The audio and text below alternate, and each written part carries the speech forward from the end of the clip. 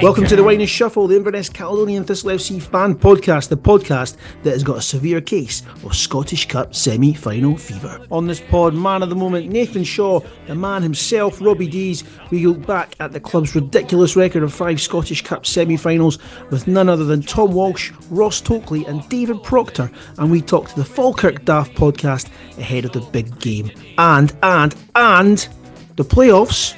All that and 28 years worth of ICT references packed into now with a wild conjecture and the usual mild distraction. Let us semi-shuffle. Business. What did Tarzan see when he found his screwdriver? There's it!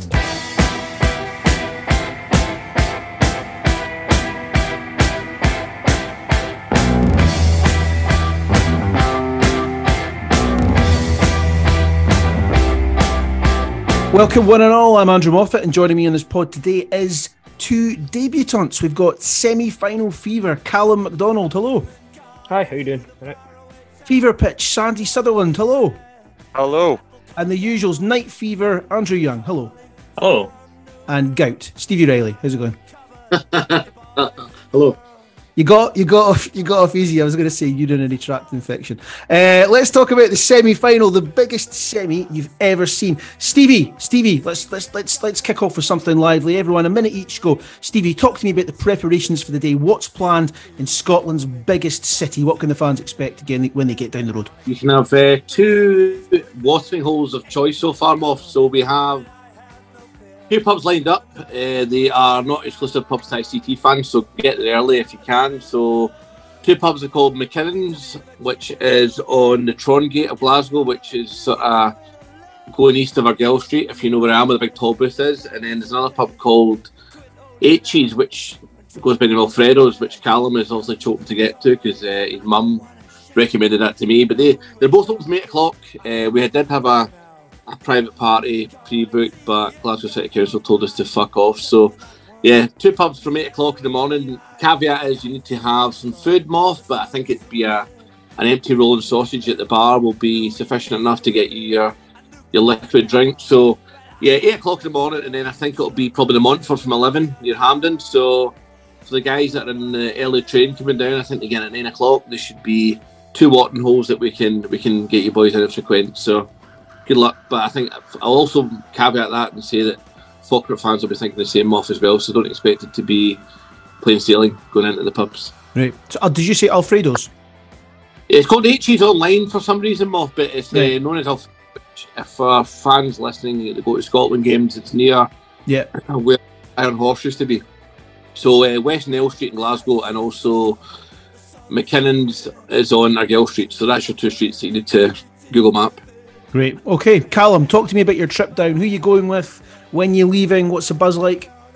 Actually, this time around, I decided to change up the approach because the last semi-final actually went in the bus. So we're actually going down the day before, so probably go down in the afternoon. Me and Mum will probably go down early, and then we'll meet my brother Ross over and my mum's friend Liz. I'll probably go out for a couple of pints on the Friday evening, make a night of it, you know. And then, as Riley's already mentioned, we'll probably join you guys in one of the bars, the early bars, and then go for the Montfort. My brother as well, Andrew, he's coming on the bus. He's going to be leaving Inverness at 7 o'clock. And we'll meet him in the Montfort as well. And then Johnny and Karina are coming over from Northern Ireland. They're on the bus as well. So there's going to be plenty of people about. And the buzz is pretty positive, to be honest, just because of the recent run, and hopefully keep it going into the semi-final. And Sandy, I know you're going on the bus as well. You're leaving early doors, but talk to me. What just on from the off here? Talk to me. What about the potentially fantastic team we could have on the park if you probably discount the first half of the most recent match? Well, to be fair, I mean the one good thing is it looks like we've got all of our kind of vital boys back at the best possible time. We're bragging a pretty impressive front 4. We've got Billy Mackay, Nathan Shaw, Jay Henderson, Dan Mackay. They've all had plenty of goals and plenty of assists between them this season. Plenty of big game experience too, likes of Danny Devine, Aaron Doran. They were both winners in 2015. We've also got Mark Ridgers, who was between the sticks in the semi-finals against Hearts in 2019. We've also got Sean Welsh, who I'd imagine will be keen to make up for the lost time because he missed the 2019 semi-final with injury. And a little fun fact I found is that despite the many personal accolades, Billy Mackay's never actually played at Hampden for Caley Thistle, so I'm sure he'll be looking forward to this one as well. Right, interesting. Didn't know that. AY, talk to me about the occasion. Hampden. Yeah, I mean, Billy Mackay might not have played at Hampden before, but as fans we're kind of used to it, aren't we? Fifth Cup semi-final in 19 years. I'd probably had a bit less of a sense of anticipation about this one for the last few weeks, probably because there's been so much sort of negativity about league form, and then people talking about poor ticket sales and all this sort of stuff. And then all of a sudden we're six wins and a draw in the league. We're over 3,000 ticket sales, and it feels really good. Suddenly I'm like really looking forward to it. I think 3,000 is great. You know, our core support will be there, the ones that really kind of matter. I think even though like there's often kind of like arguments online and that sort of stuff, I think in those sort of situations, actually the atmosphere is always really good. People come together, you see all the faces and the people that you've been seeing for years at these games. I think there'll be a totally different level of expectation and optimism among the fans because of the form that we've been on recently. And we're not playing one of the old firm, which means we'll be spared all that kind of circus and hoopla and patronising nonsense from the media. It means that Falkirk fans and Inverness fans can enjoy a day out in Glasgow and feel safe, probably mingle in those two pubs because there'll be none of that sort of aggro. And I think both teams are likely to go for it. You know, it won't be a case of one team having to go out and try and kill a game or stifle the other or just hang on. They'll be going for it, so it'll probably be a really good match as well. So I think it's got the potential to be an excellent occasion. Right. Hampden is calling and he's saying, not you again. You got no soul, you rubber bumpers! Spit that! Well. Time to play the game! Since we last spoke, the season has been transformed. 6 wins in a row prior to the Dundee game, 3 clean sheets and 3 wins at home in a row. 18 points in that time, well 19 points if you include Dundee, making us a form team in the league. Nathan Shaw alone scoring 4 goals, and in the last 7 games, 7 of our goals have come in the last 20 minutes. So let's look mainly at the last 3 games. Saturday the 22nd of April, Dundee at home, 1-1. We're recording this in the evening of the match. Austin Samuel's strike cancelling out Lyle Cameron's 60th minute opener. Big changes from the manager with the substitutions, with Samuels, Doran and Dan Mackay replacing Danny Devine, Henderson and Boyd after D took the opener. But it worked and we're still in the hunt, although I think it's only 3rd or 4th that we can probably hope for now. Calum, what was your take on the game? To be honest, we started the game pretty poorly. Dundee kind of hit us. They just try to hit us early doors. We were pushed back for the first 10-15 minutes. Then we slowly worked our way out, but we've kind of missed Sean Welsh in the midfield overall. We were missing a couple other players who were kind of slowing down. The second half, I thought we conceded the goal. We reacted pretty well from it actually, because the goal came from a counter attack. It was a slack pass in the middle. I'm not sure who it was, but and then they hit us on the counter. Lyle Cameron scored. Then we brought on obviously Dan Mackay and Austin Samuels. Who, to be fair, we changed the approach up because earlier on we were just kind of hoofing the ball up to their centre halves and they were scooping up everything. Whereas once we actually added a bit of pace for those two, we're kind of getting the ball over the top of them and in between them. So it was kind of working a lot better. And we kind of, and again, we could have maybe pushed for a winner. There was one where Cameron Harper just hit it across the box, but it's so. I think a point was probably a fair result in the end for us, but see what others think. Who are the standouts for you, Sandy? Who were the guys that took the game by the scruff of the neck and managed to get the point or dug us out there? Pretty much what Calum says. It was substitutes that changed the game for us. Prior to that, we were really struggling to get near them in any way. Dundee took the lead. It was a bit of a defensive lapse. We responded well. We made 2 positive substitutions and they both ended up making the ultimate difference.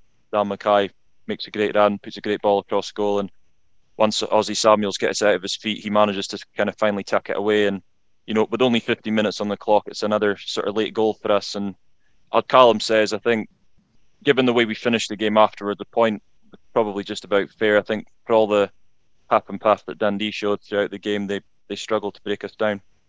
Disappointing though.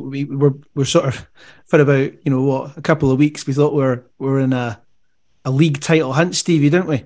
Aye, well, I'm a glass half full guy, Moff, but I think I'd have taken a point before today's game anyway, Moff. I think it's a good point. It keeps not just the sort of hunt for playoffs on, it keeps the momentum going for next Saturday, which is a massive game. So, I mean, if we'd have lost today, all right, we're still in the playoff sort of race, but we were a bit deflated going into the Falkirk game, so I'm happy we're still in the mix. But yeah, I keep looking back to those 2 Hamilton games and the 6 points, but then also looking at the last couple of games against Cove and Hamilton, that could have been 6 points dropped. So yeah, swings merry-go-rounds, but yeah, the boys have shown resilience to come back, and I know we weren't at the game today, but as far as I'm seeing and what I'll say, the boys have said is it's pretty bang on. Poor at the start, probably some maybe wrong positions at the start, maybe playing Shaw through the middle didn't really work. But again, hopefully Welsh is back for next week, which will rectify that. Do you think that's the case, boys, Sandy? Do you think that there's certain things that Dodds has been tinkering with and he needs sort of,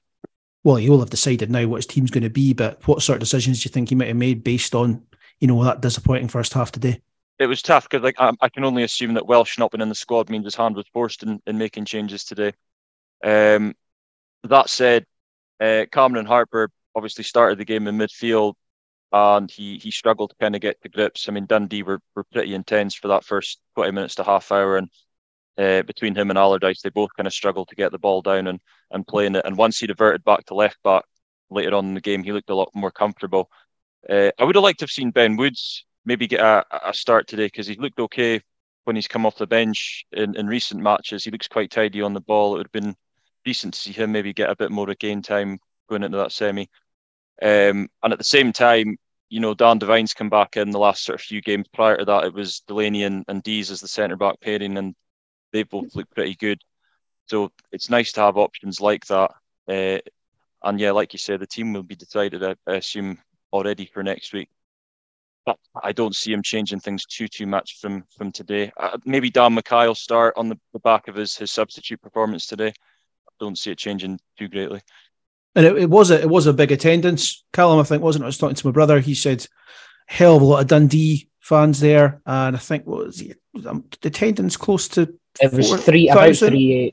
Yeah, 4,000. Good atmosphere. Yeah, it was. Yeah, the Dundee fans pretty much until we scored were pretty loud. To be honest with them, we shut them up once we had the goal, and I kind of felt as well our goal it kind of livened the place up a bit because it was a bit of a. I think it was just obviously because of the performance itself was a bit slow and we're struggling to get in the game, but it was just kind of once the changes were made there was a bit more positivity and then we scored and then we were on top of it and they never said much and then again it kind of just petered out in the end. All right, well, we'll move on to Tuesday 18th, just a few days ago, Hamilton away, 2-1 win. What do most folk do on a Tuesday night? It's an awful day, not very much. What was I doing? I was stood on a grass verge on the side of the M8 with Ross Mackenzie's family automobile having suffered a puncture, and we thought that night our faint playoff hopes were going to be deflated as well, but it wasn't to be. The AA arrived inside 5 minutes, sorted us out inside of the road, and the M&S arrived in the last 15 minutes. This is not just a football team. This is Caley Thistle. AY, you enjoyed that game so much that you suffered a concussion at Billy Mackay's goal. Do you recall the game? Did you have a good time? Do you remember who you are now? Yeah, I remember it well. I did have to have a puncture in my head repaired by the paramedics at Hamilton. Puncture caused by Andrew Sutherland's sabre teeth at the Billy Mackay goal. And what we saying here? He bit you. I think I jumped up and he kind of tried to jump on my back and I was going backwards and he basically sank his teeth into my head. That's remarkable. Yeah. You would think that his teeth would have broken rather than your head. I obviously have a soft head and he obviously has like teeth like iron anyway, but I didn't even really feel it that much, but it's absolutely piss and blood anyway. But, okay, well tell us about the game. Do you remember? Yeah, I mean, I know it was Hamilton, and I know they've been awful, and we're overdue a win against them and all this sort of stuff. But I really enjoyed the game, and I quite enjoyed the performance. And I was surprised when I went online, and I saw that a lot of the reactions were saying, "Oh, ICT were really poor, and Hamilton were rotten, and it was a terrible game." I thought we played some really, really nice possession football. We kind of. First 15 to 20 minutes, I think you were still making your way in, but Stevie. Yeah, we missed the first 15, but even when I got there, it looked like we had quite a lot of possession around their box and we're flooding players forward quite a lot. That was it. I mean, we kept them pinned back, not because we were kind of just running ferociously at them, but just because we were knocking the ball about really nicely. Our movement was really nice around the box. The problem was obviously that there wasn't much of a final ball. We just kind of those last kind of either shots or balls in the box weren't quite there. I mean, I wasn't surprised that Stephen Boyd kept his place against Dundee today, because he actually, his movement was really, really nice, even though, again, he was guilty of kind of fluffing a couple of finishes. But having said that, it was sort of all for nothing, in that.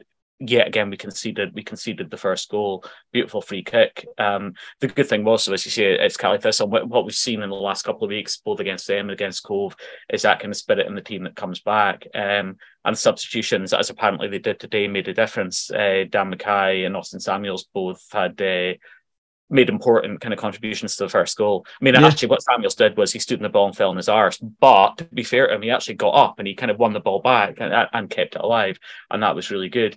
And then the second goal, the winning goal, the one that caused my head injury, was absolutely tremendous.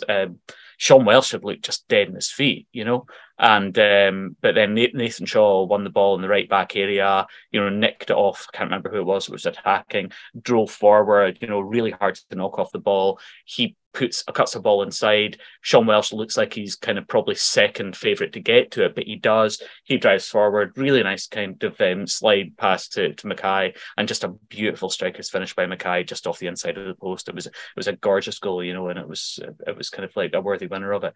So yeah, I thought it was a decent opening performance, a really good philosophy in terms of the way that we want to play football. And then after a kind of a dip in our performance and being unlucky to go behind, we rallied incredibly well. It was a really, really satisfying game. Stevie, do you think there was a few players given the opportunity in this match, as they were in the Dundee game to a certain extent? Was there anyone that stood out for you, anyone that made an impact, anyone you think, look, yes, we're definitely going to use you in some capacity in the semi-final? No one really stood out. I mean, you as AY said, the first 50 minutes, it was, and I'm not lying, it was like watching Celtic play this season. It was gung-ho, it was free-flowing football, it was all-out attack, and then for some reason we just couldn't get the ball in the net. So no one's, I mean, I like Sandy's sort of comment about Ben Woods. I think he's a player, but he's also in the position where it's the most condensed part of the pitch, but it's the most cemented pitch as well. I mean, I'd love Davy Carson in there and he can't get in, which means that obviously Woods is behind him. But I don't think anyone's cemented their place, Moff. But I think there's food for thought whether you go with Samuels, Boyd or Mackay, and then obviously Harper, Delaney. That's the two for me that's not picked yet for next week. All right, we'll talk about Cove, 2-1 win. Another comeback, this time coming from a goal down to win 2-1, courtesy of goals from that man Billy Mackay again and the resurgent Cammy Harper. How did we set up in this one, Calum, and who are your standouts away at Cove? It was a pretty normal setup, the 4-2-3-1, but we actually brought in Danny Devine for Robbie Deas, which I assume it was just because of the 4 games in the 2 weeks, the Tuesday, Saturday. So that's why I assume we did that. The game itself, to be honest, Cove kind of just sat back, so we were pretty much for the majority of the first half and a bit of the second. We were just struggling to break them down. There was a lot of just slack passes. We never looked at the races. And then Ian Vigors scored a pretty good free kick. But from my angle, you could see the corner was like open. And he just slotted in there. I turned around to Ross and mentioned that as well. But I missed this game. Did he enjoy that? Yeah, he was giving it. Yeah, he was giving it the big licks. The young team were giving a couple of tunes beforehand. So yeah. But after that, to be fair, it seemed to kind of switch when we brought in Aaron Doran, I think, because again, as we were mentioning earlier about the Shaw and the 10, it didn't really click at Cove. So then we brought in Aaron Doran and we looked like a total different team. We got a couple of passes going and then we got the penalty. Obviously, Billy Mackay slotted home the penalty pretty well, and then a bit of brilliance by Cameron Harper, who drove across the box and then smashed it in the corner with his right foot. But another one as well, we responded well from the goal again, but we probably deserved to win overall again. Stevie, an awful place to play football that we might never have to go back to, thankfully. A horrible game, horrible pitch, horrible place. I mean, put them down, please. But it's the sort of game that, even when we won 1-0 down, again, even at Hamilton, although my arse was sort of sweating, I thought we'd come back. Again, though, as Calum said, subs made the difference, so I thought Doran coming on. It's what we didn't have 2 months ago, and we'll go into that later on, probably about the team off, but we've got options off the bench now that make impacts. Yeah. That's interesting hearing you all. You're all saying the same things, You're all at one game or you're all at all the games. Subs are making a difference. And I said at the top there, and I think we've scored 7 goals in 7 games, I think, that have been in the last 20 minutes of the matches, which is obviously due to making the changes, making the subs. which is obviously beneficial to the manager having the options. But obviously, with having all the players available, we're actually winning more games. It's as simple as that, isn't it? Competition, no muff, isn't it? I mean, that's the thing. If you're playing in I'm not going to say a weak squad, but if you know, let's go back to like January, February when we had no subs, you could probably play a 6 out of 10 and probably play the next week. Now, if you're not performing and there's boys on the bench that have got a chance of replacing you, you're going to up your game, aren't you? So it's competition breeds it. So it's a healthy environment at the moment, mate. So long may it continue. Okay, let's touch very, very, very, very, very briefly on Arbroath, Wraith and Morton. Line from one person on each. Tuesday 11th of April, Arbroath 2-0 win, a rocket from Shinaldo and a postage stamp Allardyce penalty. I did see Dick Campbell bemoaning his missed chances and claiming they were the better side. Was that the case, Sandy, or does Dick need to borrow a pair of glasses? No idea where he could get a pair from. I suppose by that point we were kind of on the run. You know, we'd already picked up a few wins, but you know how they like to play. They're very stuffy, very defensive, and they make life very difficult for you. And they were quite partial, giving a kick into some of our boys. Jay Henderson got it pretty bad from a few players on occasion. But there was a confidence in us. You could see it. We were just kind of, the football was good. We were knocking it about pretty well. We were just struggling to get the chances. But then once Shaw put us ahead, we didn't look back, really. We were in total control. And they were starting to lose the head a bit. I think it was João Balde. He didn't come out after half time, so I think they were worried he was going to get sent off, so he got subbed off. And then obviously later on in the game, we get the penalty. The boy at left back's trying to see it out. Henderson pips him to the ball and he just hauls him down. Very simple penalty to give and very well dispatched by Allardyce. But then, you know, doing what we do this season, we don't stick to the script. A minute later, Jay Henderson walks for a high boot. Which I think was just frustration because he'd been kind of taking lick the whole game from Arbroath, and I think he just kind of had enough at that point. You know, young player, he'll learn from it, but it didn't affect the result in the end, and I suppose that was the most important thing. Okay, the 8th, Wraith at home, 2-0 win, 2 goals in the first 20 minutes from that man, Jay Henderson, and from that man, Nathan Shaw, and then easy street for the remainder of the game. Calum, playing Wraith, do you just sit there with your feet up and the cigars out, play a bit of Sudoku or especially that got day. An old Nokia. Yeah, especially that day, to be honest, because it literally was about, I think it took us about 20 minutes in, and we absolutely dominated the first 20 minutes, and then Jay Henderson scored a pretty good goal, and then 5 minutes later, Nathan Shaw scored a great goal from outside the box as well. So the game itself that day, you might as well just go. You might just leave. Might as well just go to the pub. Game's won. Honestly, you might once I hit 2-0, to be honest, Wraith weren't doing absolutely anything in that game. Yeah, it was pretty much a stroll in the park that day, and a solid enough win, and it was on to the next one pretty much. Yeah. Okay, Saturday the 1st, last one. Morton 1, ICT 2. Another wonderful day out in Greenock. An Allardyce rocket, and the rarity that is an 88th minute Davy Carson strike. I very much enjoyed watching that ball hit the back of the net from my vantage point at the top of the Titan crane end that I managed to sneak into. Did you have a nice day out, Steve? I did, mate, yeah. Probably not as good as you did. I won't ask you what time you go home that night, but it was good watching you up in the away stand and sort of being a blown away fan. But I see this one. I was more nervous about this one than I was even Hamilton the other night. I mean, if you remember, just before we got the winner, Muirhead rocketed a 30-yarder off the bar, which I mean would have been a winner strike, but I couldn't see the ball coming. It's been a tough place for us this season to get points, Moff, but yeah, it was delightful when Davy Carson popped up for what it's only set goal for the club. I didn't realise it was that low. Really? I remember when it was against Dunfermline in lockdown. I remember watching the other one was an absolutely superb goal from right back, wasn't it? And the Morton goal, Moff. Yeah. Across keeper, but I'm surprised we only got 2 goals from us so far. But I love that victory, mate. I'll take it. Yeah. All right. Well, actually, see that goal. Give credit to both Shaw and Boyd for that goal as well. The diagonal crossfield from Shaw and then the wee kind of ball through from Boyd, absolutely beautiful, you know? No, I agree with it, definitely. Okay, well, that was the football. The games have been and gone. Now there are only 2 cup finals left, and then maybe hopefully another 6 cup finals after that. Caley Thistle, never boring since 1994. For MacDonald, up the castle, Inverness men, Ouija's hostels, Jenny Heavers, CCTV, BT's pizzas, Judith's City, Farland Park, the library, Spectrum Centre, multi-story, Caley Thistle, the Golden Mile, Music Centre, Ma'ala.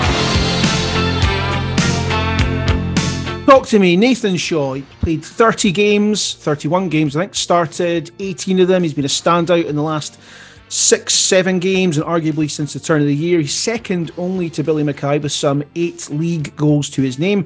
He came from 6th tier National League Northside Fylde in the summer, of which he only scored 3 last season.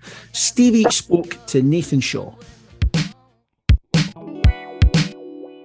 Before we talk about the semis and what's coming up, how pleased are you with your current form, mate? You're on fire at the moment, aren't you?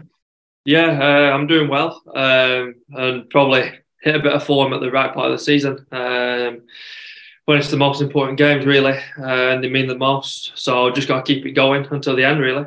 Is it taking you well to adapt to Scottish football a little bit? Obviously you were in and out the team at the beginning of the season, but because you've had a run now and you're maybe more comfortable with your surroundings, has that helped your performances in the pitch? Yeah, I'd say that's spot on, really. I felt like I just needed a run of games in the team.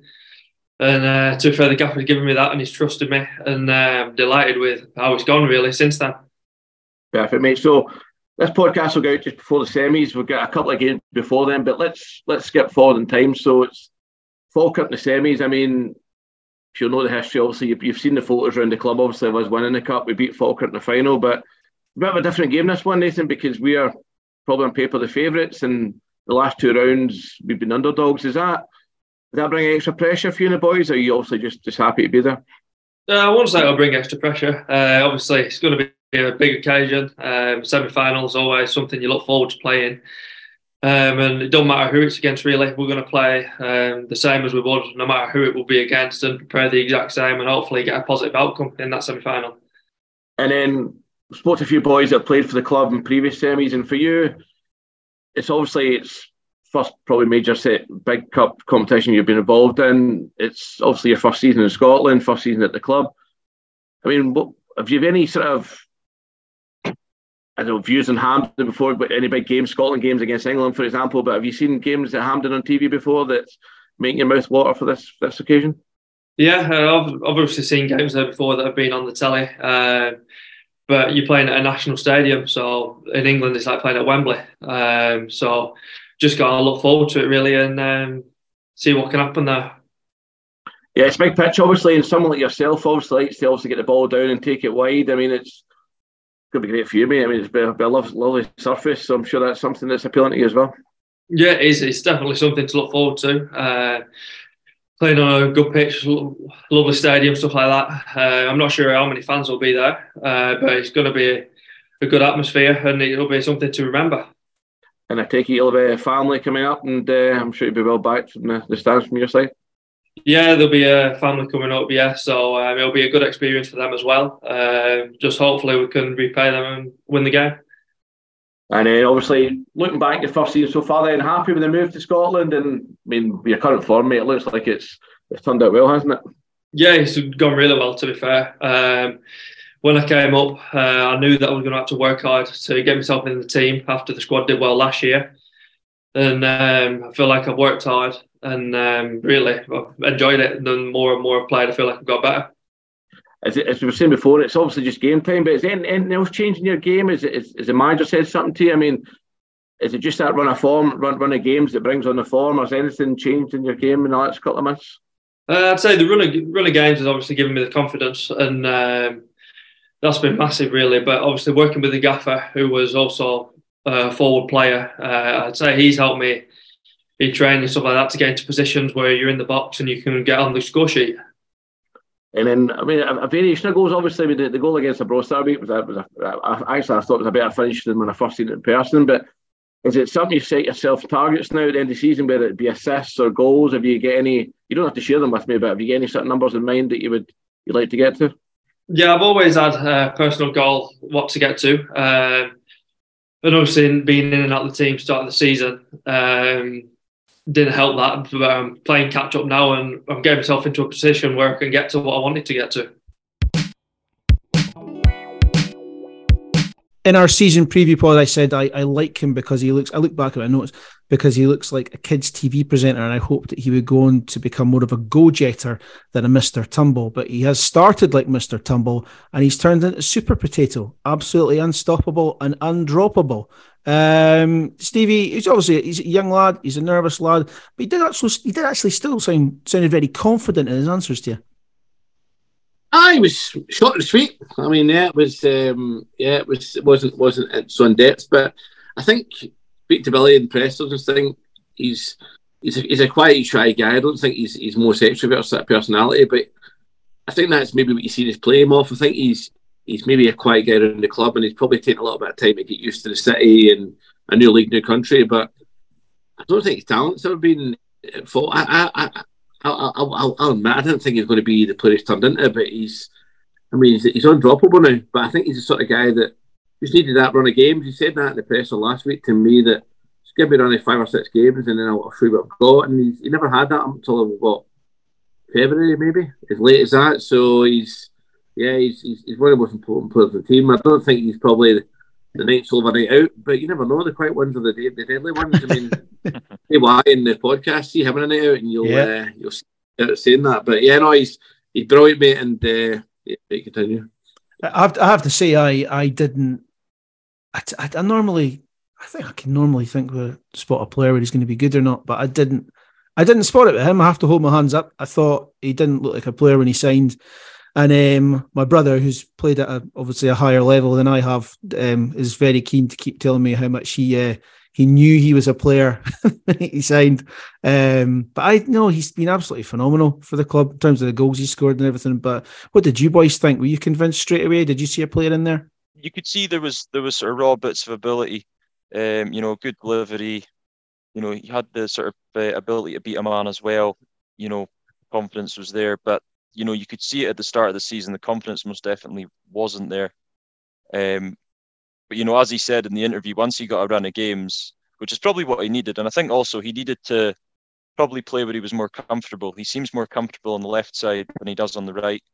And since then, he's just never looked back, really. And, he's played in that 10 as well when he's had to. And he's maybe not always as effective there, but one thing's for sure is that when he has played there, he's popped up with the goals. And it's not just, any goals. They've been important goals as well. You look at the winner against Partick. So it doesn't really seem to matter what the occasion is. He doesn't, he's undeterred by that. He just keeps going. And it's just great to see because, for a while there, it didn't look like it was going to work out from here. Whereas, as we can see now, he's one of the first players on the team sheet. I think a couple of things have started to emerge about him that we didn't recognise straight away. One of them is very, very hard to knock off the ball once he's on it. He just seems to, he's not got much pace about him, but there's just something about him now. The ball seems to stick to him, and players, can't really, can't get him off it. To be honest, I think it was just as the injury thing started, he had a kind of good run for a good 2 or 3 games, and then he went off the boil again. There was one game he scored 2 really good individual goals, but I can't remember for the life of me who it was against. And the air game. The air game, that was it. Yeah. There was that was the one. We went 2-1 down, and then he got 2. He scored the second goal near the end, and he skinned 3 of their defenders. Yeah, he had a really good run there, and that's where you kind of saw the glimpse. And then he kind of went off the boil again for a bit, and then pretty much probably say from the Livingston game, I would say, where we played him kind of up and just behind Mackay, and even the ball he put in for Sean Welsh that day, to be honest, just the way he hung up the cross. But ever since that day, he's kind of just hit a bit of form, and he's not really looked back since, to be honest. Yeah. I've remembered what it was. It's the way he seems to be able to steal and nick a ball off a player. He's done that a few times in games recently. That's one of the things that he's going to start doing. And in fact, he did that in that the game against Hamilton. In fact, it was that thing, nicking the ball in the right back area. And I've seen him do that 3 or 4 times recently, really stealthy. And that's an important quality to have. Okay, well, next up, we take a trip back in my DeLorean to 2003. Where'd you want to drink? Well, the Glen Albin, the Sutherland, the Jolly Trover, the Castle Tavern, Cupkiss Jocks, or Dimes of Gallons, the City Bar, number 27, Phoenix Slaughters, Love to Love, Cake Exchange, Mambo's Hush, Peepees, GBs, Gunnies, Riley's, Bergies, Keelmore, Hoot and Annies. Welcome to my hot tub semi-final time machine number 1. It's the 20th of April 2003. George Bush Jr., PlayStation 2, Dawson's Creek, Saddam Hussein, and Make Love by Room 5 featuring Oliver Cheetham.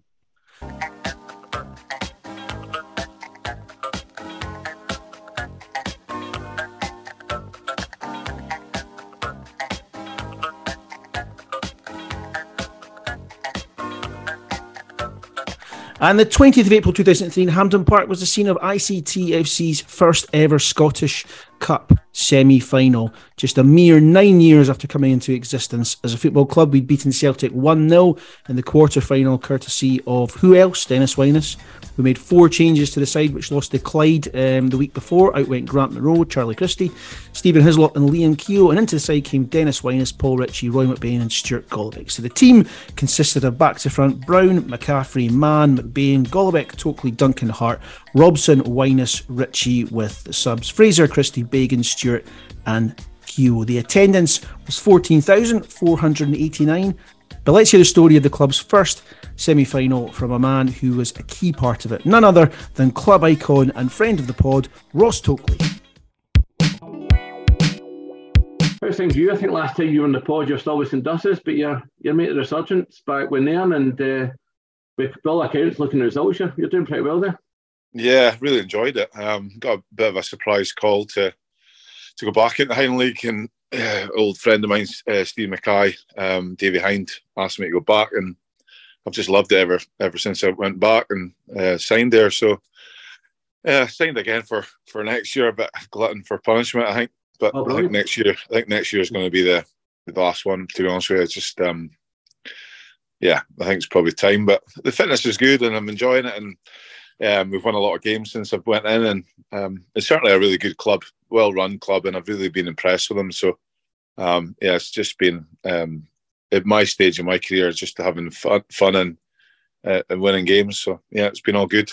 Let's talk about Dundee. So, I think leading up to the game, obviously, it shades the 2015 run, and I'm only using that because obviously we beat Celtic, obviously, on the Sunday after they obviously famously beat Liverpool at Anfield, and I'm not going to say it was after the Lord Mayor's show, but it's like the big game before a smaller game, although it was at Hampden. But you boys had the weird caveat, didn't you? Because Rangers had won the league, or were going to win the league. They were in the cup final, so the winner of the Dundee game was going to be in Europe. Was that pressure, an extra caveat? How was the sort of, I'm not going to say step down from the Celtic game, but what was the thoughts going into the Dundee game at Hampden?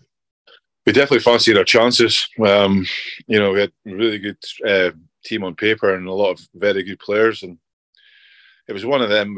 We did know that was the carrot. It was our first semi-final, and I thought we had a good chance to win the game, although we weren't favourites. Dundee had a very, very strong side, full of sort of a mix of players from foreign fields, and also a couple of good Scottish boys in there as well. So it was one we looked at. We thought we could do well, and certainly on paper they were the strongest side. But John Robertson being him, certainly was a positive week leading up to the game.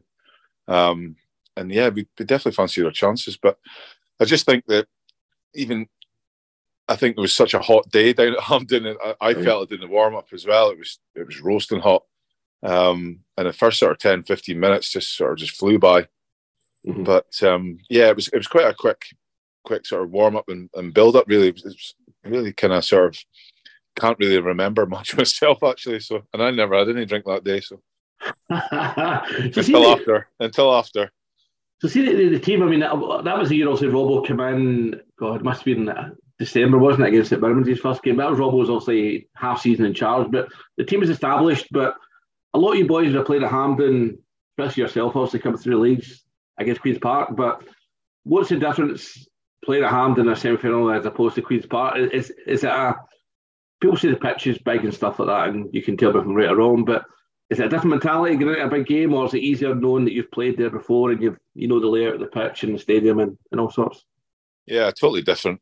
I think just the build-up really, and it was a Scottish Cup semi-final, and I think if you ask any player, they want to play there in a semi or a final. So I just felt it quite zapping. I thought I was buzzing, but I was also aware of like the heat, and also just the sort of playing at Hampden and that sort of pressure of playing there. And I really enjoyed it, and I was buzzing, but I did feel a little bit the first 5, 10, 15 minutes. I was trying to get my second wind, and some of these players are really sharp. So it was, John Robertson made sure that we'd try and get off to a really good start, and certainly I felt the tempo in the first compared to the League Division 1 at the time we were in, was a bit of a gulf really. Yeah, we did start off well, and I thought we were really competitive in the first half. It was just so disappointing to lose that goal, and it was such a tight game, to be honest with you. I always thought, once that sort of first half an hour, and I always thought it was going to be really tight. There wasn't going to be a lot of goals in the game, and I thought we did ourselves a lot of credit, but certainly to go from Division 1, and there were some good sides in there, but I would say to the standard and the tempo that Dundee played at was impressive, I mean, Dundee that's when they were throwing the money about, whether the money was theirs or not, and obviously they found trouble after that. But what was it? I mean, going into half time, I remember going for a pie at half time, I'm thinking, we've got this in the bag. Also, you don't take into obviously context of what the weather, how hot it was, and you've said obviously you're probably sapped at half time. But what was Robbo saying at half time? Because obviously the game's there for the taking, isn't it? Yeah, it was. Again, John's a positive kind of guy, and as a manager, he was one in Parky as well. So it was just to go round everybody, and certainly at half time we had a chance, and we're still in the game at that score. So it was nothing. It was nothing bad. Again, he was kind of sort of saying how well we've done the first half in the start, exactly to the game plan. We wanted to start well, but again, the boys. I just felt it was, one of those days where it sort of zapped us, the energy levels, and we were a fit side. But I think on the day at times it was one of those games where you come away from thinking, what if I did this? Just a couple of little things individually wise we maybe could have done. But it was certainly a chance I think if we scored first, it would have been a different game. But again, it was a tight game, and I thought we played well, to be honest with you. I really did over the piece. But we just never created enough. I know. I think the goal was like sort of 12, 30 minutes to go. I'd imagine when that goes in, it's heart sink, doesn't it? Obviously, the tiredness is creeping in by that point again, so not ideal. Yeah, no, I felt the last 10 minutes. I felt it was weird because I had a lot of different sort of feelings throughout my career, but the last 10 minutes I actually felt quite fresh, and I felt when I was playing on the opposite side, so it was probably the sunny side, because the first half I was in the shade a little bit more because of the stand. But I remember the family were sitting over that side, and we did push the last sort of 10 minutes, and we weren't like under a lot of pressure, but certainly we were looking to get the equaliser. So on a personal level, I felt all right, but as I said, it just kind of the game kind of drifted away, and at the end of the day, the referee blew his whistle, and that was it. So just so disappointing to go out 1-0 and be so close to making a bit of history for the club, getting in Europe, and also to get into the first final. Really, the team we were so strong. I fancied our chances against any Premier League side back then. So we were such a good cup side as well. We've seen Caley Thistle in the hat still, and teams didn't want to play us. So I think that's what we sort of started, was being such a good cup side. But on a personal level, to get a Hampden and get that close was disappointing, but certainly one I always cherish. I'm looking at the squad now. It's a good mix of old and young. There's boys that have won the cup in 2015 still there, such as Aaron and Danny Devine, but there's boys that, like Roger McGregor, who's unfortunately injured, but Cammy Harper, they were on the bench for the Hearts game in 2019. So there's that mix of boys that have been to semis, boys that have won it. That'll help them going into the game next Saturday, won't it? It will do. I was at the game against Hearts, and they didn't turn up at all, to be honest with you. I didn't think Hearts were overly great. No. But you have to turn up. You have to turn up, and the experience they've got in the team to sort of drive that into the boys that maybe are less experienced. But for me, Inverness are the form side of the league, and you can't buy that. They'll go in as strong favourites, playing Falkirk, a league below. But for me, to have that momentum going into a semi-final, whatever happens this weekend, they've been playing really well, getting good results. And even sometimes when they haven't been playing well, they've managed to grind and get wins. So, they'll use all the experience. It's just one of those games where you don't want to have any regrets. We're definite favourites, but again, Falkirk pose that threat, and they'll be looking to do their side. They've got their own agenda. For a League One side to get in semi-finals is, you've got to give them the respect. They must have, done well in the cup so far. So on that side, it's great for a Scottish club to get in a semi-final League One side. So, but Inverness need to be wary of that and make sure they're really professional. And as I said before, the momentum of the team the last sort of 7-8 games has been excellent. I was at the Kilmarnock game where again they were underdogs and they produced the goods. So they've got players on form as well. So I just think it's definitely been favourites, but also the confidence in the side is great. And Billy won't have to say much in his team talks. This game's going to speak for themselves, and he'd just be looking to treat it like a normal game, a league game, and be very professional and get the job done. That's the main thing for me. Just get the job done, win the game, and then you're in a national final. Ross, as usual, talking from the heart. Talking about his experiences there as a young player. Andrew, what was your memories of the semi-final back in 2003? Hazy. My friend Simon had a flat in Calder Street, so pretty close to Hampden, and I'd actually been at the Motherwell Rangers game the day before, the semi-final day before, because I'm married to a Motherwell supporter, and we'd been out that night, so it was just kind of those weekends that kind of merged into everything kind of merged into one. So my biggest memory of it, apart from just the kind of sheer kind of unreality of actually being at Hampden for a semi-final, thinking about just how young a club we were at the time, the biggest memory was Dennis Wyness' shot that I think came off the post, an absolutely colossal shot that we thought was going in. And then obviously that kind of really slow motion feeling of Nimzadze's goal, kind of it just seemed to trundle. You see it now, it's a beautiful finish, but just at the time it's one of those, you knew it was happening, but everything kind of slowing down to nothing, and kind of feeling your hopes draining away at the same time. But the rest of the game's a wee bit of a blur. You know what I mean? It was a fantastic occasion. It wasn't to be, but it was brilliant, and definitely didn't expect to be back the following year. Steve, I remember it well. I mean, just a wee side note, I took a lady on a second date to that game, and I got absolutely blotto, and third date never came. But I back to the game. I thought we were tremendous the first half. We started off really, really strongly. I remember Bobby the header just wide of the post. Paul Ritchie had a little lob of the keeper, and it was called a young Julian Speroni. It was Speroni touched onto the post. Why it wasn't on the post, but it was That's right. But it was. I'd imagine you'd been next to me in the North Stand in that area. I mean, the Mads' goal took about 45 minutes to go. It took forever, but they weren't that great. I mean, the boy Caballero caused Roscoe a lot of problems, and I think Roscoe referenced that a wee bit in his interview, but I thought we held our own. I mean, it was just probably a season too early. I think if we'd maybe added Barry Robson to the team we'd had in 2004, we'd have beaten Dunfermline comfortably. But it was a young team that had obviously been to a level that high.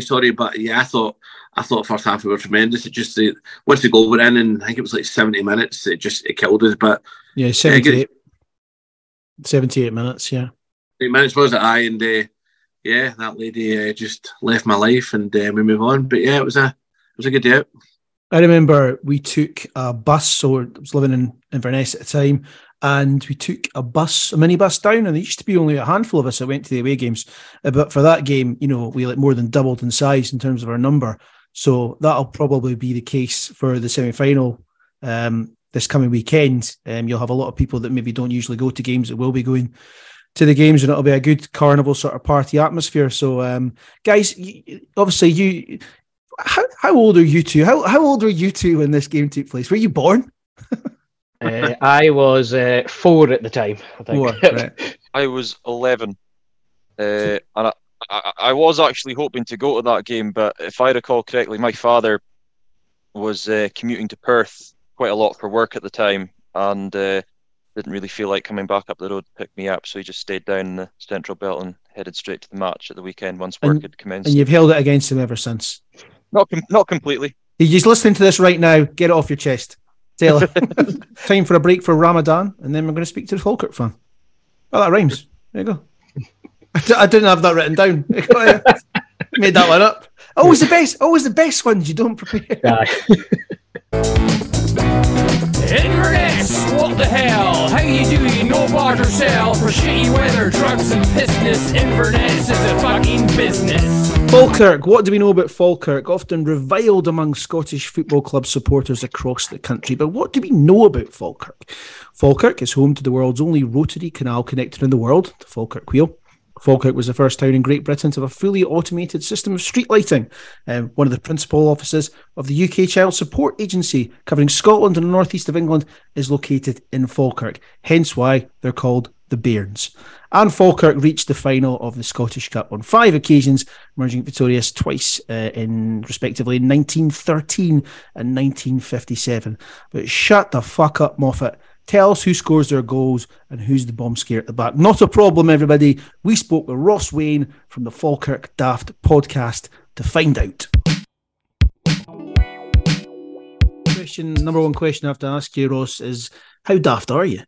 Not actually that daft, to be honest. So where the name came from, so my co-host, John, he did a podcast for a few years called Football Daft. And with, I think, you had Grado and Ewan Cameron and stuff like that. So John's was the producer of that show. So for years I had been bugging him, saying, look, you do a football daft, you do wrestling daft, what about Falkirk Daft for your own team? And he just didn't have the time. And then last summer we thought we'll go for it. And that's where Falkirk Daft was born. So, but yeah, in terms of myself, I'm not actually that daft, to be fair. Right, so you're professionals then. You're not like the Wyness Shuffle. You sound like you're professionals. Well, not me. No, listen, I'm as unprofessional. By association. Well, by association, maybe. Yeah, John's the pro. He's the media guru. But no, right. Banking is my day job. Okay, and right. talking about Falkirk. Careful how you say that. Well, exactly. Yeah, and talking about Falkirk's the passion, though. Okay, right. Well, what I normally do is we haven't had a fan on for a while, but this is obviously it's such a massive game for both football clubs, huge. For both sets of supporters. You guys have sold, I think, 7,000 tickets or something like that. Is that? I think the last update I saw, the club put an email out on Wednesday. I think they said 7,600 or something like that. I think we might hit 8, but I don't think it'll go any higher than that, to be honest. That's a phenomenal amount of fans. It's testament to your support. I know you had, I think, something like 10,000 at the game against Dunfermline recently in a midweek, didn't you? Yes, that was a big game through East End Park. Unfortunately, less said about the result, the better. But it just showed the size of the two clubs. Obviously, we are where we are in terms of League One, deservedly where we are. But there's never a shortage of a potential there. So I think if we could get ourselves back into the Championship and take it from there, you never know, but we just need to get there first. Obviously, we're just going to talk about the semi-final itself. That's the podcast all focused on the semi-final, more than anything else, really. So, but very briefly, what's your chances at the moment? You know, for a fella that hasn't looked at we don't look as far down the divisions as League One, the seaside leagues. Yeah, tell the Caley Thistle fans, you know, where are you? How are you placed for the playoffs towards the end of the season? So we're currently in second place, which sounds very, very optimistic. However, since we qualified for the semi-final, our form has been really patchy at best. Couple of defeats, a few draws, sprinkling of wins. It's not been brilliant. However, we have had a far, far better season than previous years, and I am optimistic of the playoffs. We've shown that we can beat the other teams that are around us. Obviously, we don't know who will be coming down as a playoff contender yet. So there's a few different options there that it could be. But so do you know what? It's one-off games, isn't it? The playoffs. So we need to be optimistic. But as you say, next Saturday's absolutely massive for us, for both teams. Yeah. Yeah. Okay, well, let's go through some of the questions I normally ask. So, the gaffer, John McGlynn, he's coming over the summer. What's he like? How have the fans taken to him? Took to him really, really well. Do you know what? It's first manager we've had since Peter Houston, who obviously was the manager when we last faced Inverness in the Scottish Cup final back in 2015. Less said again about that, the better. But don't worry, what do we talk about that? You don't need to talk about it. I'm sure you will. But no, John McGlynn, old school type manager, but he seems to have loads of good ideas. He worked obviously with Brendan Rodgers for a period at Celtic, and that seems to be because we had John McGlynn and Paul Smith as guests on our podcast earlier in the season, and they talk about influences and Brendan Rodgers seems to be the sort of main one from his time at Celtic when he was coaching and scouting. So he's quite for being an older manager. His philosophy seems pretty good, pretty switched on in terms of trying to play football the right way. It's not always the best in League One in terms of, because you're coming up against teams that are probably not putting as much focus on getting the ball down and playing football, but scoring goals we've done quite well with this year, although they have dried up recently. But yeah, no, really chuffed with him. And I think this summer he'll have a chance to build his own squad, because 60% of the budget when he came in last summer was already spent on horrible players that were signed under the previous regime. Right. So I think he'll put his stamp on it this summer. Hopefully it's a championship, but if not, it'll obviously be League One and see how we go. Yeah. Okay, so what about tactics and formation? What can we expect you to line up with in the semi? And does McGlynn, does he deviate from his game plan? Does he have a few different options up his sleeve so the game's not going his way? Substitutions to make an impact. Yeah. What sort of football? What sort of setup do you think you'll have on the 29th? If he sticks, so recently he has tried to change his formation. So he's been quite religious with a back four. A couple of sitting midfielders, a couple across the middle, and then really it looks like one up front, but he plays with a front three, so you could argue it's like a 4-3-3. However, he's in the last few weeks, and it was successful, he changed to almost like a diamond formation, and it really worked. And then last week he abandoned it and went back to the old way, and we drew the game, and then we got beat on Tuesday night by FC Edinburgh. And so I'm not actually convinced what he's going to turn up at Hampden and do. Right. My thinking is he'll approach it the same way we approached there, which is a little bit cautious, a little bit defensive minded, and try and hit Inverness on the break, I think. Okay, right. So what's your best 11? What's the team you think he's going to put out? And have you got anyone injured or anyone suspended? So there's only one player. I saw he put an interview out last night on Falkirk TV ahead of this weekend's league game, and he said that there's just one player who's a doubt, but he's almost ready, which is Sean Mackey, one of the defenders. So otherwise, it's a full squad he's got to pick from, to be honest. So we have got a big squad. He doesn't tend to deviate from a kind of normal starting 11, though. So we've got in terms of the goalie, we've got a guy on loan from West Ham, Brian Kinnear. He's actually been pretty steady, really good shot stopper. He has got a mistake in him though every game, so I know, and that could be costly. Can they save a penalty? He has, yeah. Brian Kinnear's been okay. He saved a couple of penalties this year, Airdrie, and obviously, granted the Ayr United striker hit the bar, but I'm going to put that down as a save as well.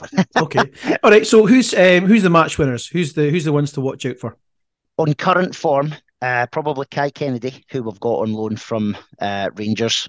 He's been fantastic in recent weeks, pretty consistent all season actually, but he's now started to add goals to the play. We've also got Calum Morrison, who's top goal scorer this year. Fantastic winger, can play across the front three. So does he get his goals? I did notice he's hit double figures, hasn't he? He's dried up though. He's not scored in the last. Does he play off the left or the right though? Or? That's right. Him and Kai Kennedy tend to switch. Right. Depending on how much joy they're getting or not getting, they tend to switch in a match. On the basis that I think he'll be a little bit more cautious, it'll probably be Gary Oliver, the ex-Hearts striker, who'll probably play up front. Oh, really? In between the two. We do have another striker who actually is the form striker just now, Rumarn Burrell, young lad from down south. However, McGlynn just doesn't seem to play him too often. He sees it. I think he sees him more as an impact sub, and to be fair, he is a very good impact sub. My personal preference is I'd like to see him and Gary Oliver up front with the two of them, but I just can't see us going that offensively against Inverness. Certainly not from kick-off anyway. Right. Okay. I think I know what the answer to my next question is, but bomb scare. Who's the player that gives you the heebie-jeebies? Maybe it's centre half. So obviously there's an ex-Caley man in centre half, isn't there, Mr. Donaldson? You got two. So, you got two of them. Yeah. Well, that's true. Actually, Mackay's been fantastic. I can't slag Mackay off this year. Last year he was a little bit suspect, but this year he's been fantastic. I would have said the same about Donaldson until about 6-7 weeks ago, actually. However, he's had the odd bomb scare moment. And if I'm being honest, he probably is the worry, but then he does more good than harm. So whilst he does have a mistake in him, he does a lot right, and he keeps the defence really well marshalled as well. We've got a young lad at right back who's on loan from Coventry, a lad called Blaine Rowe, and he talks him through the game, and he really, really helps him. So I actually think him and Mackay have formed a very, very good partnership, but it's defensively, we've just not been sure the last 5-6 weeks, and they just need to clear their lines, which they were doing earlier in the season, and if they do that, we should be quite tight. And will it be those two at centre half?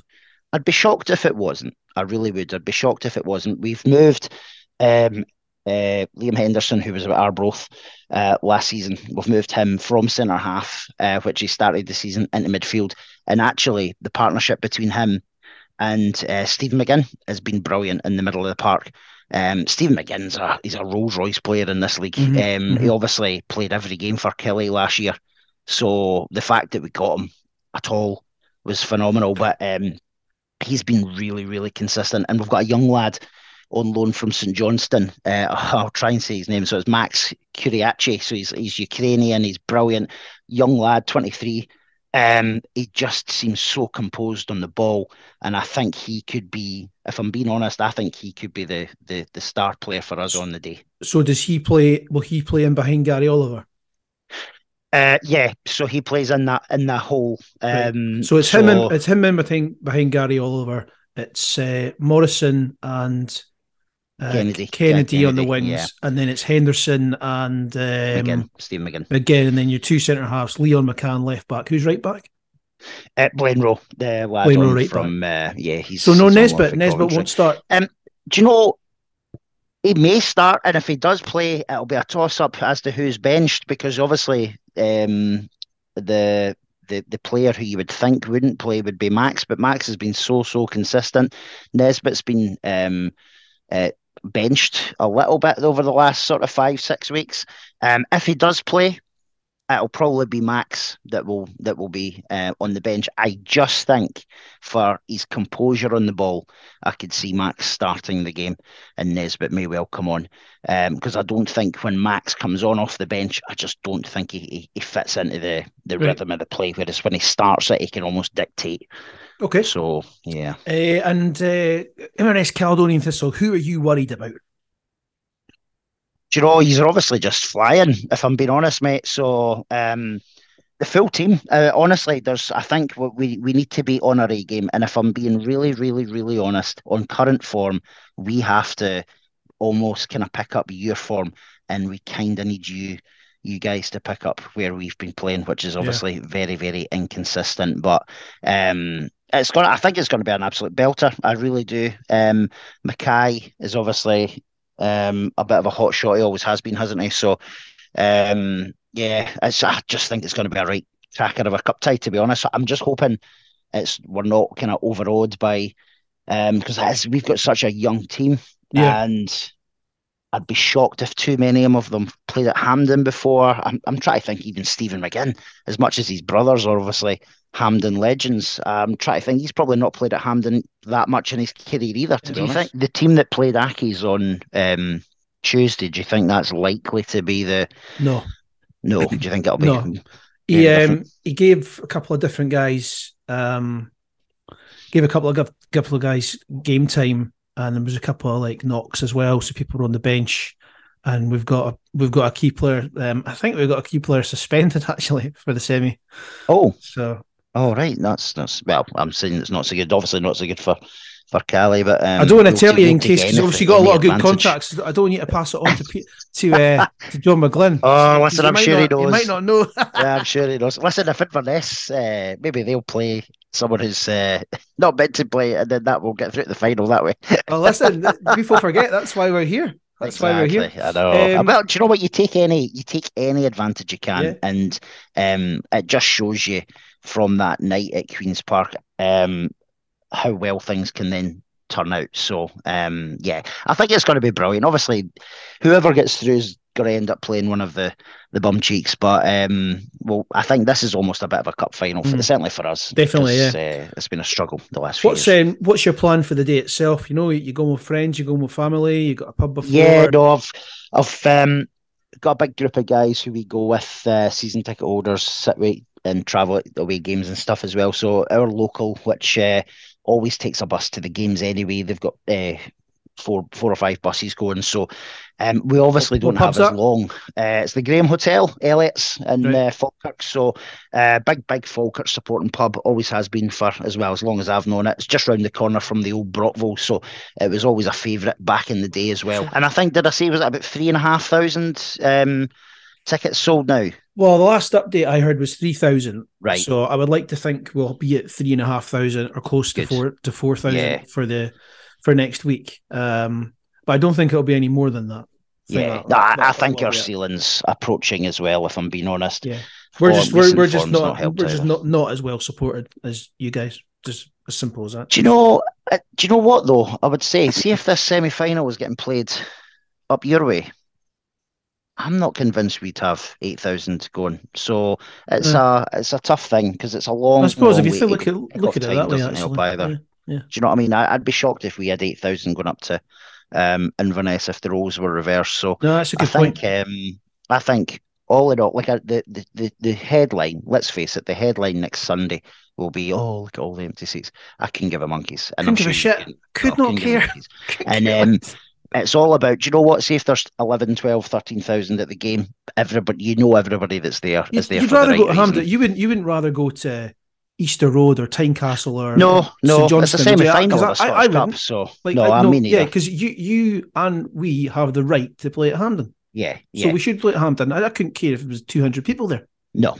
And do you know what? Whoever gets through to the final, I'm sure, again, as there always is, there'll be a big stooshy how either Falkirk or Inverness are wanting, how dare they have maybe even 12,000 at the game. Yeah. But and I do you know what? I personally, I'm not fussed about, like everybody says, oh, you should try and get a 50-50 split. Do you know what? We probably could, as we did in 2015, we could shift 19,000 tickets, right? Wow. But half the crowd there are probably not actually Falkirk fans. They're just there for Falkirk, and they're their pals going or their mums going.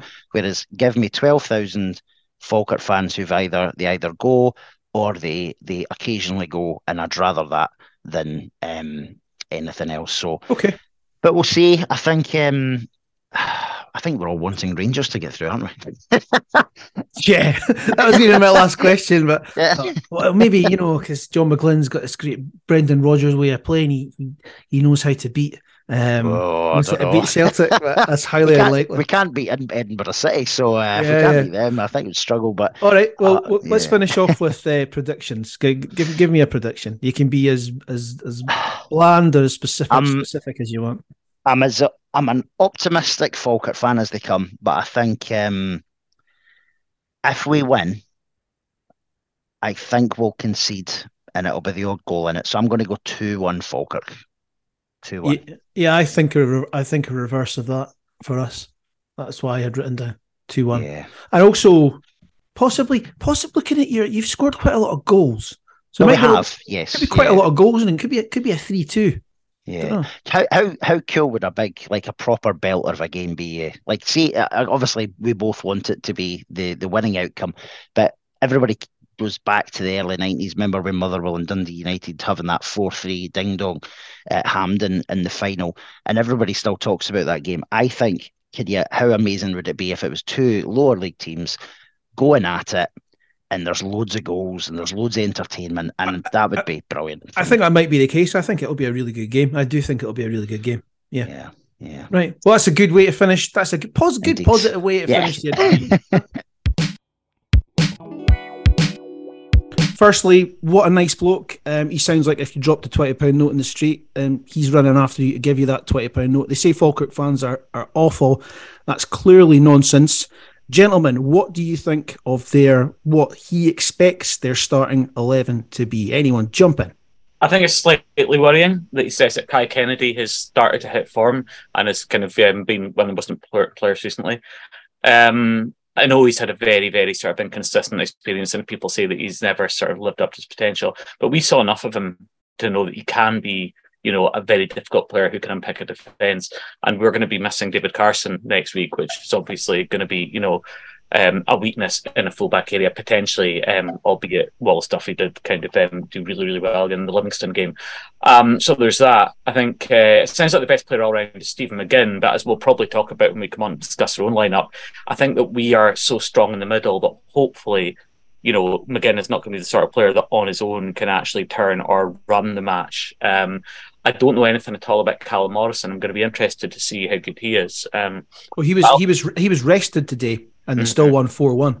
Yeah, well, I mean, that's what I was going to say was, apart from that, I was going to say one of the promising things sounds like they don't have an out-and-out goal scorer if a winger is their top scorer. But if they won 4-1 today, then obviously there are goals coming from somewhere. So I don't know. It's also delightful to hear that Cole Donaldson has gone off the boil. There's nothing worse nothing more delightful than seeing Cole Donaldson sort of flailing like a sort of, an octopus trying to get out of a soapy bath, so I look forward to seeing him ship a couple of goals. Kennedy's one for me. I think it was a player was and stuff, and I think under different circumstances we could have kept him longer. But just looking at the goals they've scored, chaps, Calum, they've scored 4 goals on more than 7 occasions. They've scored 3 goals on another 7 occasions, so they are very, very dangerous, are they not? Yes, going forward, to be honest, they've got a lot of good players, to be honest, because seem to have a decent option. Obviously, they've got Kennedy and Morrison on the wing, who seem to be decent threats, as we've already mentioned. And then obviously they've got the Ukrainian lad, that Kucheravi on loan from St Johnstone. And even on a view from the tennis a couple of weeks ago, they were saying he's looking a real player. And to be honest, I think even today he got 2 assists for the first 2 goals. My brother was telling me. So they've got a lot of threat there. And also an interesting one is the guy was saying in the interview there was that he thinks Oliver will start, whereas the last 3 games I've been looking at, they seem to have started that Ramon Burrell, so it'll be interesting to see who actually gets the nod, to be honest, on the day. I was looking at some of their stats as well, Calum, and in the 7 games that they've played against better sides in their league, arguably better, so essentially against Dunfermline and Pittodrie, in those 7 games against those teams, they've only won 1 of those games. So They haven't won their big games this season, Sandy. No, they haven't. But I mean, you could argue, I suppose, that when it comes to cap, league form goes out the window, doesn't it? I mean, look at us. We've knocked out 2 Premier League teams to get to where we are, and at the time going into those games, we weren't playing particularly well in the league ourselves. What I will say is, looking at that team that they had out today, obviously minus Morrison, as you say, I think we're actually quite evenly matched. They've got players, especially up top, that can hurt us. I mean, Kennedy and Morrison are both in double figures for goals and assists this season, which I think is testament to their own quality. Stephen McGinn is a player that is playing way below the level he could be playing at. Yeah. Our best chance of getting at them is with our own forward line, though, because our own forward line has been just as prolific. And, being up against Mackay and Donaldson is just a great prospect, in all honesty. Watching our lot go up against them will be really good, because as Ross admitted to himself, both of them do have a mistake in them. So where do you see the holes in their team being? Do you basically see Billy Mackay moving off the shoulder of Donaldson? I think so. I think if depending on what our starting team is, I think that whether it's a front 3 or a front 4, I think our best bet is to just get at that defence, because I think that's going to be our best chance of winning it. And if we've got Welsh fit and Allardyce fit, that middle of the park battle gets really interesting.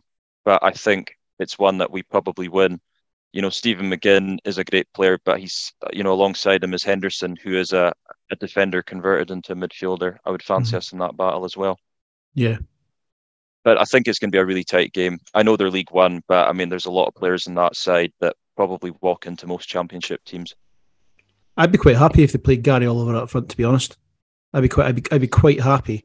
I think as I think you alluded to, AY, with Carson being suspended and their wingers being on form, I think that's where we could be in trouble. That's where we could be susceptible. And the thing is, John McGlynn will know that.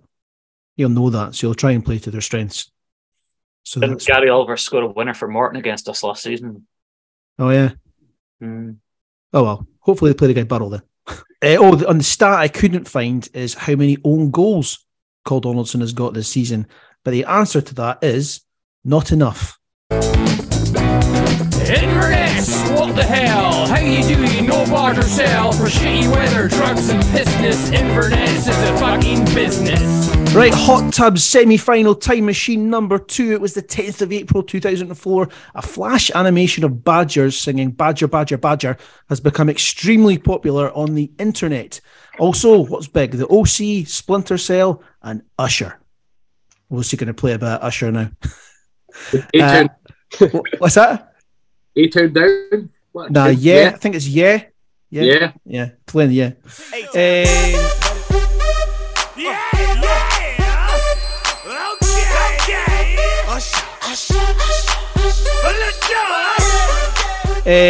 By the way, chaps, the music that you hear on the podcast is not like my favourite music or anything. It's just it's like what I find relevant to the podcast at the time. Like I'm not like some of the stuff I played, like I'm not a big Fleetwood Mac fan. I've got Usher, 50 Cent, not big into my hip hop. Got to tell you. No judgment here. Don't worry. I'm not a big bling guy. Anyway, 10th of April 2004, and Hampden Park was Caley Thistle's second Scottish Cup semi-final in 2 seasons, having defeated Motherwell 1-0 away from home in the previous round. There was 13,255 in attendance to see us battle out this 1-1 draw with Dunfermline.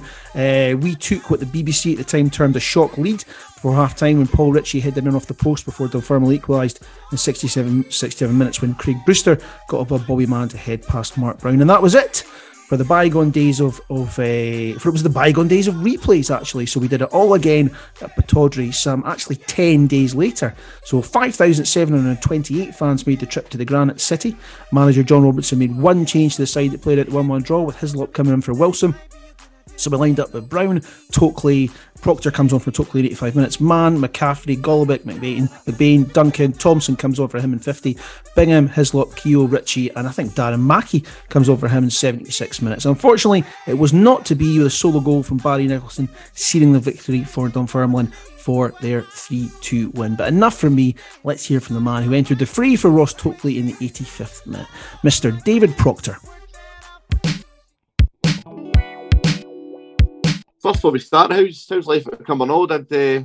I seen you get a good wee win at the weekend, but I know you're working with your brother, and obviously I think Darren Dodge is there as well. So how's life in management for yourself? It's been a great learning experience this first year. So this is my first year in management, having done the coaching before. So my brother's first team coach, and then I've got Big Dan Dodge as assistant manager. So it's a team that kind of works well together. We kind of bounce off each other. Dodgy's usually bad cop. I'll be good cop, and my brother will try and pick up the pieces type thing. So no, the squad that we've got a balance between younger players and some older heads. We've got Gregory Taddy, actually, one of the older heads as well. So another ex-Inverness player. So trying to find that blend. It's a tough competitive league, the lone league, with the B teams being in it. The fitness levels are definitely really, really high because of that. You've got 4 full-time teams if you include the 3 B teams plus Stirling University, who train every day as well, and Edinburgh University, they train most days. So you have to keep up with them fitness-wise. And then with a pitch like Broadwood, we've obviously got a good surface there, so we try and play a wee bit of football as well. But we need to make sure that we cover the ground. So it's a decent balance, and we're doing okay for the first year, and then we'll look to try and progress next year. 10 o'clock, man. A young whippersnapper aside from Hibs with Darren Thompson. And I mean, every time I think about Darren Thompson, I just think that goal at Love Street in the snow in the Scottish Cup, obviously, which is what we're talking about. I remember it, and Darren's not shy in telling you about it as well. That was his his crowning glory. I don't think he realised it at the time, but it was a great kind of team to kind of find, at that time when you're getting released. We kind of really landed on our feet, and obviously the rest is history. Really, that following season. Obviously that's the year where people say Dundee threw league away, but it was their persistence in form that we obviously kept up in Dundee. But did that sort of running the team in terms of not just you, but the squad, the harmony, and that run we went on help us get into the Dunfermline game? Because we were obviously the underdogs. They were a Premier League team. We were a first division team at the time. But I'm sure on you and the guys, the rest of the squad, the confidence must have been high getting into that first game against Dunfermline and at Hampden. Yeah, definitely.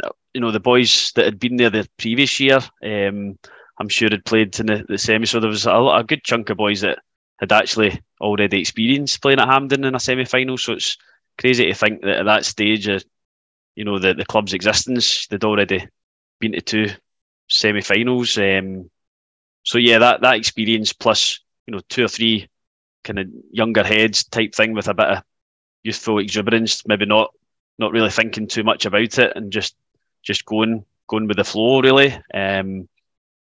So nothing really to fear.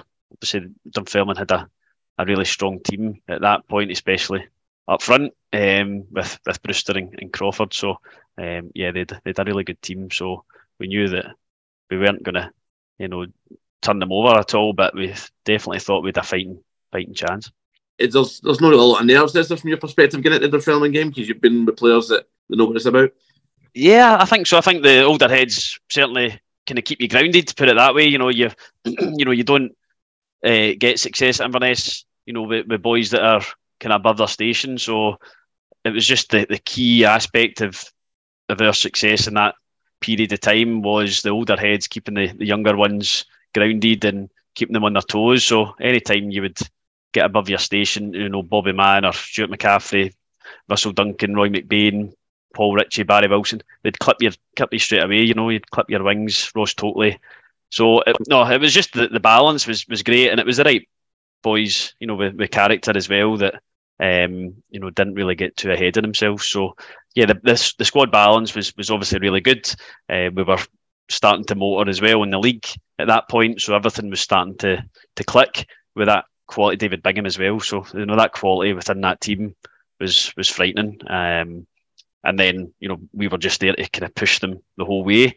And yeah, when I got my opportunity throughout that season, I would just do my best and try and grasp it. A lot of the appearances were off the bench, but any time when I was coming off the bench, I was just trying to give my all for the team, run about pretty much. I would get thrown on up front sometimes just to run about and chase the ball. So anything that would help the team, and Rob obviously showed faith in the youngsters as well to throw them on for certain parts of the season or certain parts of games. So yeah, it was a time where you felt confident, but made sure that you were still working hard by the experience round about you. Is there a pre-match plan for Robbo? Is maybe said to yourself, look, at a certain point in time, game, you're going to come on, or is it like, let's see how it goes? What's the sort of pre-match chat to yourself like? I think in the run-up to that game, I remember a derby against Ross County where he'd thrown me on for Stephen Hislop with 10 minutes to go, and I think it was to see a game out at that point. I think we were winning. For him to show that confidence at maybe one each, I'm sure it was a draw at that point, to throw me on at Hampden in a Scottish Cup semi-final, showed a wee bit of kind of faith in me really to go and do that. And I just obviously make sure you run about it. First and foremost, it's a big pitch at Hampden.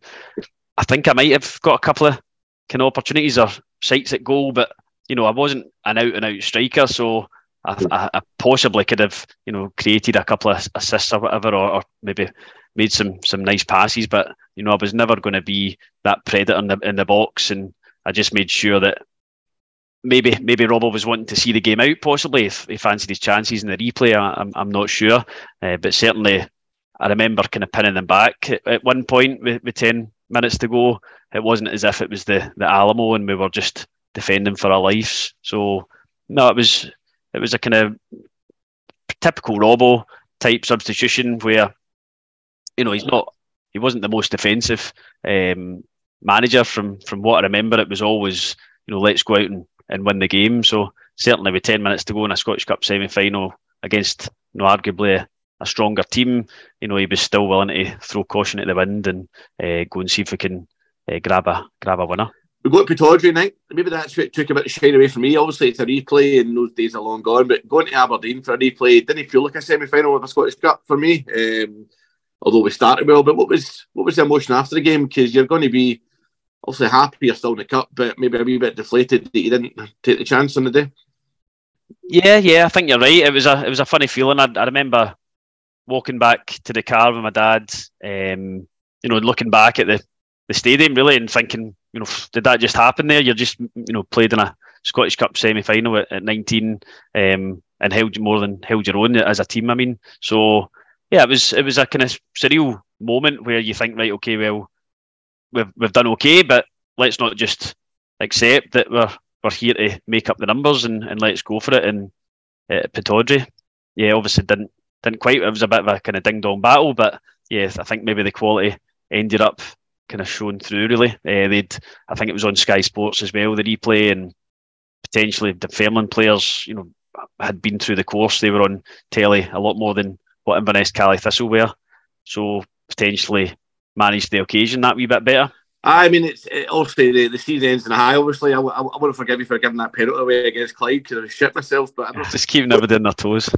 You did, mate, and obviously history still probably lives off that header anyway. And exactly. What's your advice to some of the young current players that are going to Hampden for the first time or going to a big stadium for the first time? It's just the old cliche, isn't it? It's play the game, not the occasion. It's all these things that Billy Dodds will be saying to the younger players. The older heads will be saying it. Savour it. Make sure you take everything in because you just never know. That was the only time I played in a Scottish Cup semi-final, and that was at 19. So it doesn't come around, sometimes the rest of your career. So it might just be once in a lifetime. So, and then obviously the carrot, ahead of you if you did manage to get that victory is, you don't even need to talk about it. What it would mean if you managed to get to the final again. So yeah, it's just a case of playing your normal game. You're on a decent run of form at the moment. You've got your 6 wins in a row for a reason. You're able to grind out results away to Hamilton Accies, which isn't easy when they're fighting for their lives. So there's no reason why you can't take the game to Falkirk and see what happens really. So yeah, play your normal game. Confidence will be high anyway, and then just see where it takes us. AY, nice to hear from a chap who was around in some great days for Caley Thistle, but obviously wasn't a starter for the club, but seems to be really well thought of in Scottish football in terms of his coaching and whatnot. What are your memories of him as a player? This is going to sound like I'm damning him with faint praise, but reliable, I think. You know what I mean? He's one of those players that he had 2 spells with us, didn't he? He was with us for, 2-3 seasons, went to Dundee United, came back, played for us throughout the fantastic season that we went up again from the league, having come back from being 15 points behind Dundee. And he was someone that, he was quite versatile. He was quite pacey, an elegant looking footballer, maybe perhaps lacking the aggression of a really, really kind of top defender. But he could get forward really well. And as I say, he was part of a couple of reasonably successful teams that consolidated in the Premier League the first time around and then got back up to the Premier League the second time around.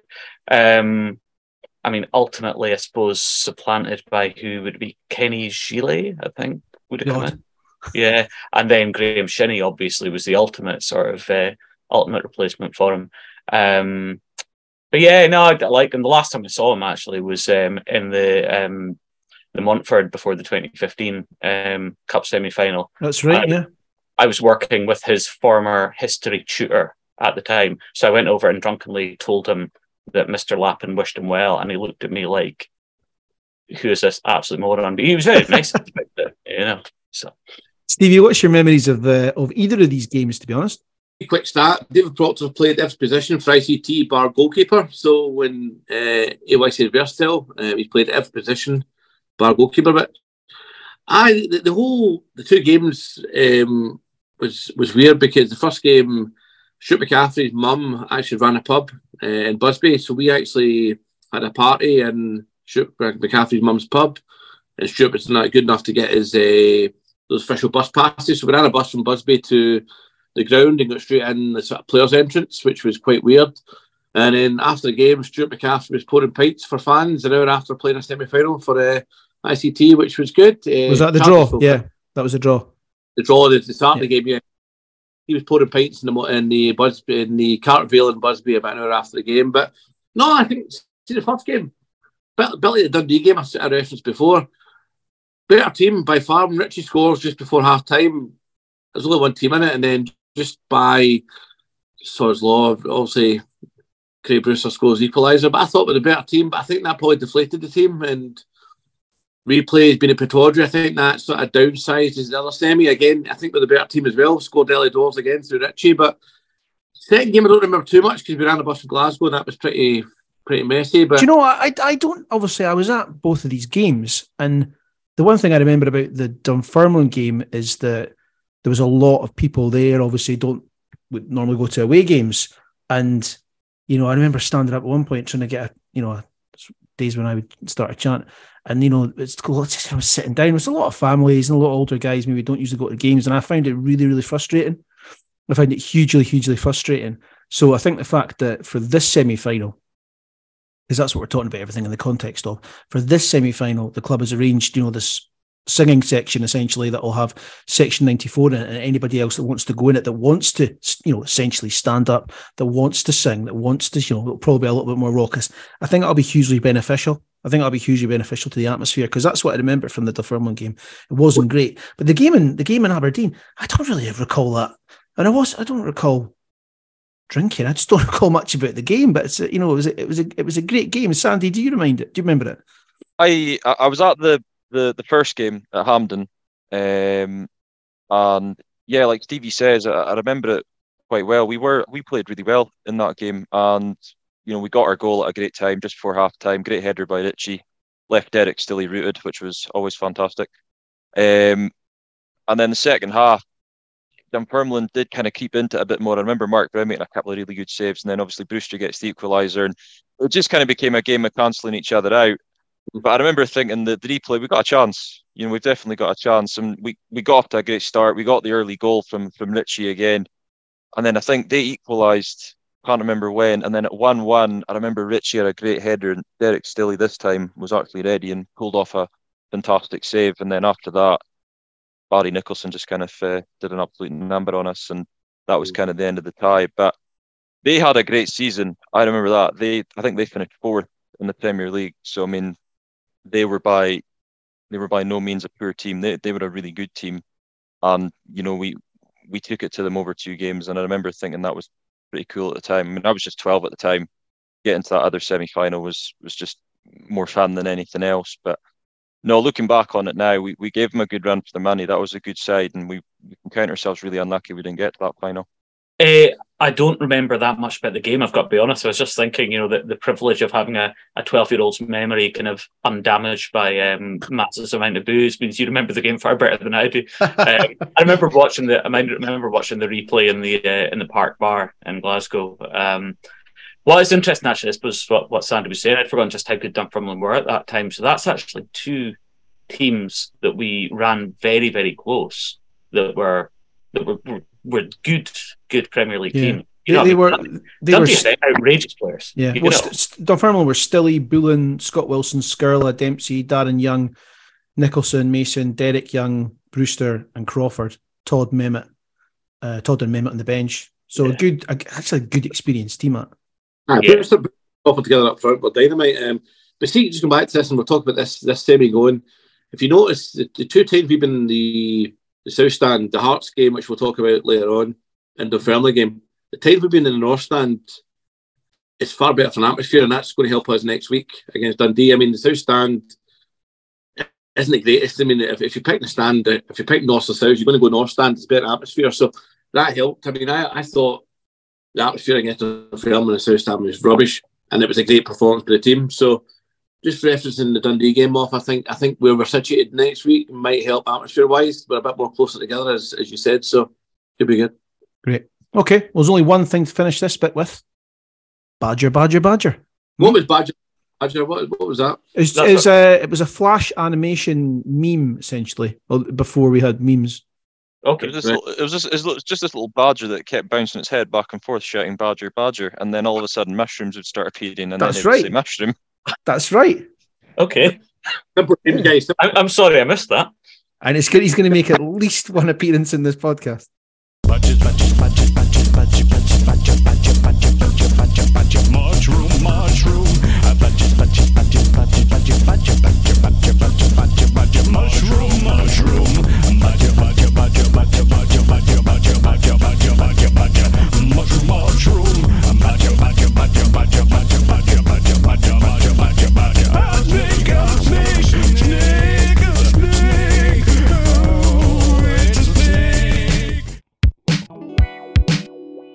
The playoffs.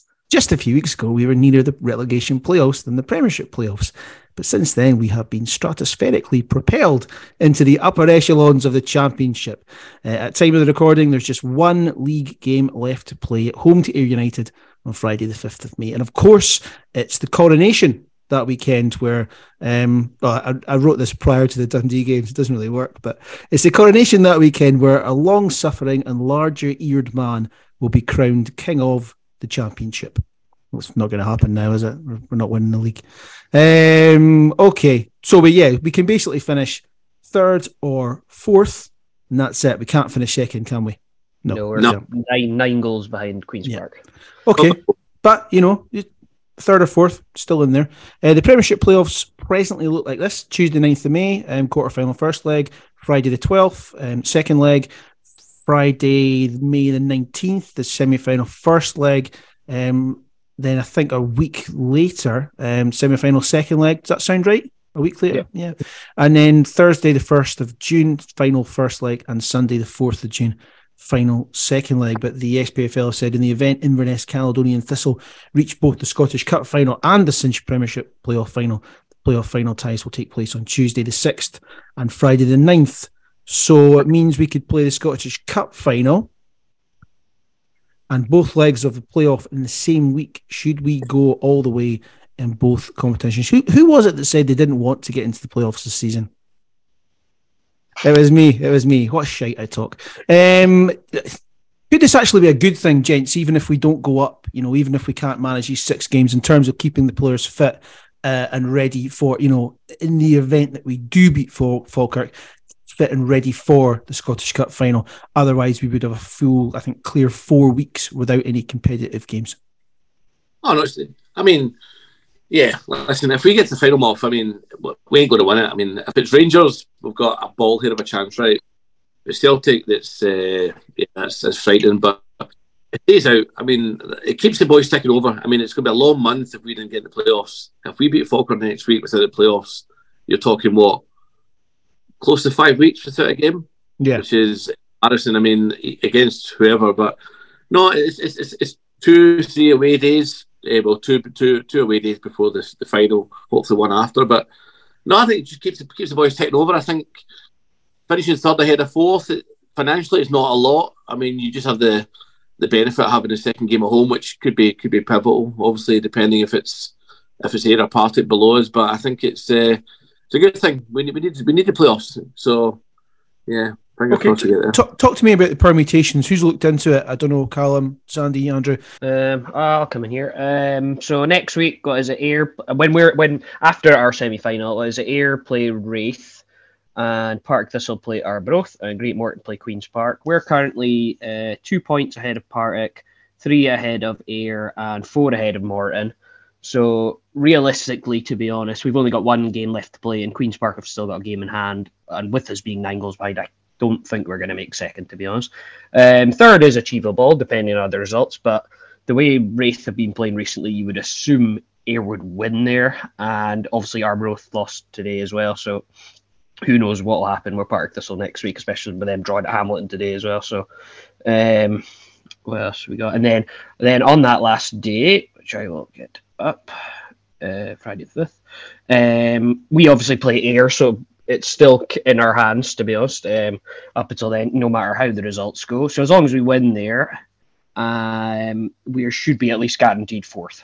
But Partick Thistle play Wraith Rovers away on the last day as well. It'll be Partick Thistle 4th, Moff. We'll finish 3rd.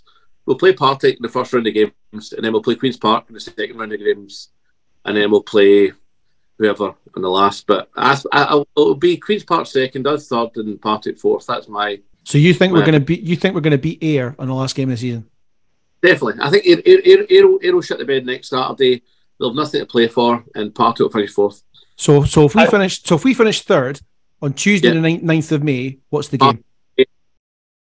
What? We'd be away. If we finish 3rd, we would be away. Assuming Partick finish 4th, as Riley says, we shall play away to Partick on the Tuesday and then at home to Partick on the Friday. Right, and then the Friday, the 19th of May, we would be Queen's Park. Home. We would be at home against Queen's Park. Yes. Friday the 26th, we would be away to Queen's Park. Yeah, that's assuming that Queen's Park don't win the league, and if not, it'd be Dundee. So Friday night in Stenhousemuir. Wow. Hey. Yeah, possibly. And then you're looking at, if we manage to get through them, you're first. So who's looking second bottom in the Premier League at the moment? Who? It's not Ross County anyway. Yeah. It's currently Kilmarnock. Yeah. Kilmarnock. Yeah. Kilmarnock had a really good win today. But I don't want to kind of look back on this again, but is there any way, does anyone know off the top of their heads if there's any way that if the results are bizarre enough next week, we can play Ayr in the last game of the season and then play them again? Can we end up finishing 3rd and 4th? Or not? Yeah. No, we could, mate, but it depends on Thistle's result. Partick. It depends on next Saturday, yeah. That's what I wonder, because I mean, Ayr don't frighten me that much, but they are capable potentially. If Akinyemi suddenly finds form again, they've got a few players. Akinyemi not based on Friday night. Not based. I know they've been rotten for weeks, and we should win it. But then we're now coming into that like kind of really high pressure point. You know what I mean, with the Falkirk next week. We don't know what's going to happen then, but I do think that Partick are the team most likely to beat us. There's something about them, especially over 2 legs, and they're just a bit more creative. I think over Ayr, we beat them over 2 legs. I think Queen's Park have shaded so much, and we owe them. We've not taken a win off them this season. I think we would probably beat Queen's Park at the moment over 2 legs as well. And then before you know it, we're in a final again. And if that final is against Kilmarnock, who have beaten us like once in the last 5 games that we've played against them or something like that, and are capable of shitting the bed, especially away from home, then all of a sudden you're kind of thinking we could potentially go up. Tell you what, you're getting me excited. You are getting me excited. But be Partick and Tiffany and Graham between them will absolutely Well, last season, Partick, we brushed Partick aside last season. Don't worry about that. The Queen's Park game's the one for me. Out of the 6 games we potentially play, the Queen's game is the one that I'm worried about. Don't worry about Partick Thistle. We'll be fine. This is super exciting. This is super exciting, isn't it? Considering where we were, 7 or 8 weeks ago, Sandy, and the criticism the manager was getting. I will fully admit that I didn't see us making the playoffs. I didn't. I mean, I said it a few weeks ago myself when I had my excerpt on the pod. But at the same time, I was desperate to be proved wrong. I mean, I never lost faith in the players' ability. I think they lost a bit of faith in themselves for a wee while. But then I think it was after that Kilmarnock game, when we knocked out Kilmarnock, that almost kind of acted as a catalyst. And bar the defeat at Queen's Park, we haven't really looked back. And it's not just a case of winning games. We've won them in a variety of ways. We've taken some teams with ease. We've had to dig deep in a lot of games, especially away from home. There was the Partick game at home where Tom Walsh got that ridiculous red card. We didn't play great with 10 men, but at the same time, it was really good to see us grind out a result like that. I mean, for all the quality Partick had up top, they had very little answer for us, even with the man advantage. Yeah. So, I mean, if we get into the playoffs, and I'm confident we will, I would fancy us against most teams. I think, like Riley, the team that I fear the most is Queen's Park, because they just seem to have sort of firmly had our number this season. The way they play, they just seem to be that little bit quicker than us on the ball. And if we come up against them after a kind of congested fixture pile up, especially if we make the final, I don't know. It might just feel like maybe one game too many for us. But like I said, I didn't see us being in the playoffs. So what do I really know? But before I forget, let's just put a little a bonus interview in here, a little bit from our Ross Tokely interview that I kept aside for this section. What's your thoughts been in the current squad in the last couple of games then? Because they've showed a lot of diversity, come back from goals down and dig out results that probably 2 months ago it wouldn't have happened. Yeah, I would say, and I've said it in the press as well. I would say it's a waste, not a wasted year, but it's a year it's been a good chance to win a league. There's not an outstanding side in the league, and I think it's an opportunity lost, and you can take that anywhere you want. I would tell Billy Dodds that himself or whatever, and I don't mean that disrespectful. I just mean that Inverness, in my opinion, are the best side in that league. Best players, best squad. They're the best team, but again, they're not top, and leagues don't lie. So I just think it's been a little bit wasted. I know they've had their injuries and it's been really quite severe. But when I seen their best starting 11, they've got the best team in that league, and it's great they've picked up and they've started. If you go on a run in that league, it just shows you how quickly you can go. Yeah. And I actually looked at it and I thought, if you take the 2 Hamilton games out, that 2 wins, and you could be right at the top of that league and going into the last game or two having a right chance of winning it. I would say if they beat Dundee on Saturday, they've got an outside chance. Because Dundee and Queen's Park play each other. Is that right in the last game? Yeah. So, you want to finish as high as possible. If you're in the playoffs, you don't want to finish 4th. You want to finish second or third. So it just gives them less games. You've seen how well they did in the playoffs last year, but the amount of games they played just kind of run out of steam. So, yeah, tremendous run. But yeah, it's been one hell of a season in terms of injuries. So Ross being very honest, being a little bit brutal, but very honest. He said he would say the same thing to the manager. He thinks we should be winning this league. There are fans that think we should be winning this league. I wasn't taken aback by Tokes' honesty, but it was refreshing. And last couple of seasons, I think a lot of fans think we should be winning this league. And on paper, we're probably the strongest team. Off the field, we don't have the strongest team in terms of finances and stuff. So I get the point, but yeah, it was refreshing to hear from him, obviously, who's still involved with the club. But I still see this and stuff, and I sound like a broken record, and I'm going to get boring myself. But if we no injuries this season, right, and stuff, and if you look at our injuries, they're all from different impacts, different circumstances. We'd have walked this league, right, regardless of the opposition. Right, football's nice, isn't it? Where'd you want to drink? Well, the Glen Albin, the Sutherland, the Jolly Trover, the Castle Tavern, Cupkiss Joxer, Dimes a Gallon, the City Bar, number 27, Phoenix Slaughters, Love to Love, Cake Exchange, and Mambo's Hush, Heepies, GBs, Gunnies, Riley's, Burgies, Keelmore, Hoot and Annies. Welcome to the Hot Tub Semi-Final Time Machine, Volume 3.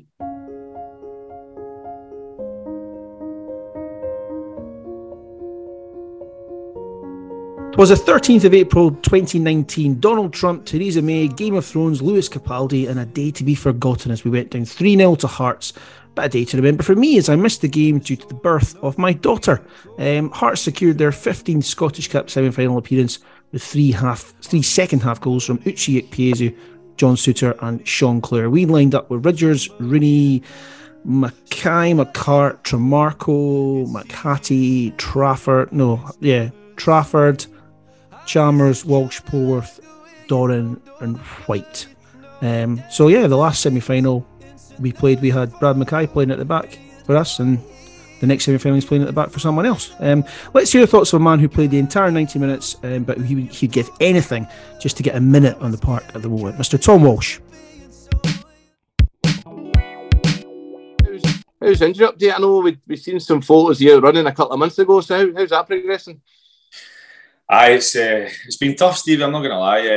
There's been a lot of, I think the first few months, I think it was maybe three months, maybe I kind of came out of the traps flying out, jogging, just very light, obviously. But I was kind of building that up to the sort of 6 month mark.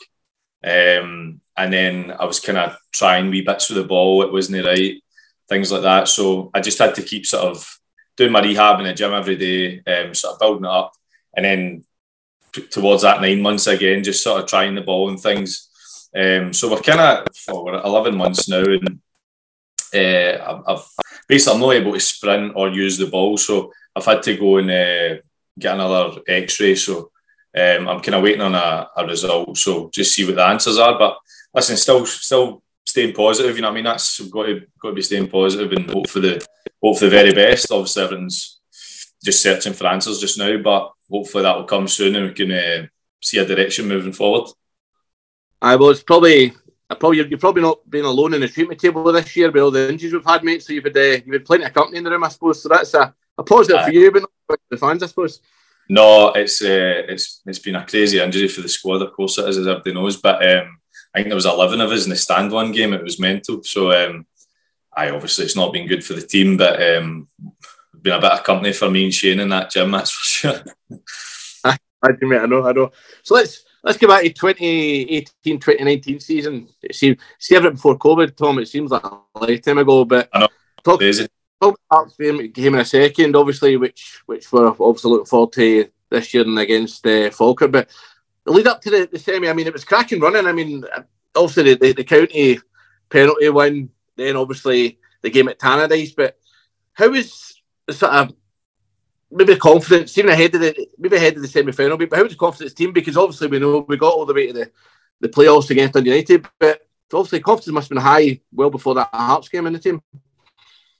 The boys were that cup run was unbelievable. You have to say the boys were unbelievable. Like obviously beating County in that game, massive game on the telly. It was obviously drama going to penalties and all the rest of it. So it was some buzz for the boys, and then obviously seen that last minute winner for Az. So the boys were. It was just it kind of felt as if it was sort of meant to be to get to that point. Obviously some moment that when Az puts that header in for the whole club, you know what I mean? So going to Hampden, some buzz, and obviously the boys will be absolutely raring to go in a few weeks' time as well. Doesn't get bigger than that, you know what I mean? Going to the National Stadium, so it's all about. And the chance obviously to play one of the Old Firm in the finals. It's brilliant, absolutely brilliant for the boys. I know it's probably this year is slightly different for your last semi-final appearance. Obviously, I mean, I suppose we're confident against Hearts because again, the decent team, the friendly team, but again, confidence amongst the boys before the game. Tom must have been like, listen, we've got a chance to get to a final here again. It was like you go into the game, you can't think, oh, that's a Premiership team or whatever. You go in there, it's a semi-final, anything can happen. Obviously, Inverness in the Cup have had a few stories over the years, so you kind of use that to your advantage. You think, no, I mean, this club's managed to do some things, and you sort of believe in that going into it, So, and I mean, obviously we know the scoreline and then, but the first 45 minutes we started well and we were right in the game. A few wee half chances, if I can remember. I know they had a couple of wee half chances as well, but getting into that half time, you're thinking, right, we've got a right chance here. And then obviously it was the second half was disappointing, maybe ran out of steam a wee bit, but I think there was a couple of unfortunate things as well. I think Jamie scored a cracking goal. I think he was offside maybe a yard or two, but and then Joe whipped a free kick and right in the stanchion it was going, and the keeper's tipped it onto the bar, was it? So, it wasn't 3-0 was quite harsh on us. It kind of felt like that in the end, and it felt as if we kind of, don't hate getting beat, but we kind of thought, came into the game thinking that was 3-0 was harsh, you know what I mean? I thought, see the McCart's goal, I think Mulready plays on one side, by the way, when you see the video back, Mulready. There you go. A ball here or something on, Tom, but it's on for me, but I'm biased. But I think Steve had a chance to do it. It's a different game, but I think you're right. See, when Suter scored the second goal, I think that was it. Maybe not. I'm not going to say heads go down because that's maybe critical, but I think that just maybe burst the bubble a wee bit, didn't it? I think when you're playing against a Premiership team, the boys obviously lost the first goal against Kelly recently and came back brilliantly and completely dominated the rest of that game. But I think, it goes to one, you think, right, can we get an equaliser soon? That sort of thing. I can't remember the times, the goals exactly, but I think when that second one, as you said, the second one goes in, it's a tough one to come back from. But listen, I think even after that, I seem to remember we're still going up the park, still trying to create, because it only takes one wee goal, you're back in it, and then you just never know. So, and then obviously the third one's just a killer. But just disappointing in the end, but the whole sort of, I think you're going to ask me about the build up and things, but the whole sort of experience up to that half time point, if you like, you know, it was a good sort of, it was a good buzz. That's the games you want to play in, you know what I mean? Definitely. I mean, before we started recording the Daft, and you said you played at Hampden as a youth player and stuff in Old Firm games, and I think you were also the 19th man in an Old Firm derby, which again, probably bigger than I said, to be honest. I mean, an Old Firm derby build up is crazy as it's going to get, but is that something that you can use to help the boys that have not played that? Also, we've got a young squad this season, so will you start giving them some advice to the build up? Because it's one thing going to a semi final, but going to Hampden, big pitch, it can be quite daunting for a few of the younger boys, couldn't it? I think you've kind of just got to take confidence for what you've done getting there, sort of thing, and how you're playing yourself. I think you take your sort of own confidence into these games. Listen, I'll be there like supporting the boys as I always am. Do you know what I mean? But I think like the boys have got to take real confidence in looking at that sort of, you know, the Livingston game away from home. You know, you're not getting many tougher places in Scotland. The boys went there and got a great result, and then Kelly, as I said, I think after Kelly got the goal, I think the equaliser and completely dominated that game. So I think the boys have got to take real confidence for that, and I'm sure they will. On top of that, how they're playing now, of course, in the league are flying. So hopefully that continues into that game, and I think just got to go and do what they're doing just now, and as I said, sort of just take that right in there and go and play and do their thing, and not think about the size of the game as such or where it is. I think you can look too much into it. I think you just got to take it as another game, and just go and do your thing. That's it. It's been said many times, but round the stadium, the photos and that, you're not getting bigger incentives than that. You know what I mean? You want to be up on that wall, having won it. You know what I mean? Of course, listen, it's just two massive games for the boys, but you know, just take it one game at a time, try and get through that semi-final, and then an unbelievable occasion to look forward to. But that's the incentive. Do you know what I mean? The boys have to look at that, and of course, the boys who have won it, they've told so many stories. The history that'll be written in the history of the club for years to come. So, you know, if you manage to do something special, you won't be forgotten at this club. You know what I mean? Stevie, what happened in this game? I wasn't there. I was in hospital. I didn't. I'll be honest. I didn't bother to watch the highlights. Why the second half collapse? Again, I'm going back to this South Stand. Do you know, it's probably my least favourite visit to Hampden for a semi-final. Just was totally underwhelmed by the whole day. I think the way our seating was set, I think the second section was miles away from the South Stand. But looking at the game, I mean, Jamie McCart's goal should stand. It's onside. I mean, that goes. We go 1-0 up. It's a different sort of game. But I don't remember this game. I can remember more about Dundee and Dunfermline than I can Hearts. I just remember when was it FPH just scored their first goal, and then we just sort of collapsed a little bit and stuff, and were deflated. But that South Stand jinx maybe went against us for atmosphere. I don't think the great atmosphere from our fans that day, the way the sort of pitch was laid out for us, sort of stands. But nah, probably underwhelming day, mate. I'd probably rather be elsewhere than that game, because I don't really remember much about the second half apart from obviously them scoring first, and I think it was it 2 late goals after that, boys? You can probably jog my memory, but yeah, not the greatest trip to Hampden for us. Guys, were you all at the game? What was your experiences of it? Yeah, I was there. Do you know, when you read out the team there, I was kind of listening to it and just thinking, God, I think I prefer the team that we're likely to put out next week, to be honest. There's a lot of players there that I just thought were really lacking in any sort of real dynamism or players that would kind of make a difference. And that's, you know, that's how it turned out. You know, I don't remember us having like much real threat. It's a pretty pedestrian midfield there. There's not that much kind of real kind of guile up front. I've always really liked Tom Walsh as a player, actually, and I think he's someone that, you know, when he came back into the playoffs last season, he would look really exciting, and then he gets injured again. Do you know what I mean? I think on a big pitch like Hampden, he would be a really good player to have. But the rest of them, you know, like if you're playing with Chalmers and Trafford in the middle, there's very little creativity there. Jordan White, yeah, really sort of static up front. You know, the success of that team was built on a very, very good central defence. But the moment we went behind to Hearts, we were getting absolutely nothing back, and it's pretty telling that the goal was the goal that we got that was then chopped off was scored by Jamie McCart.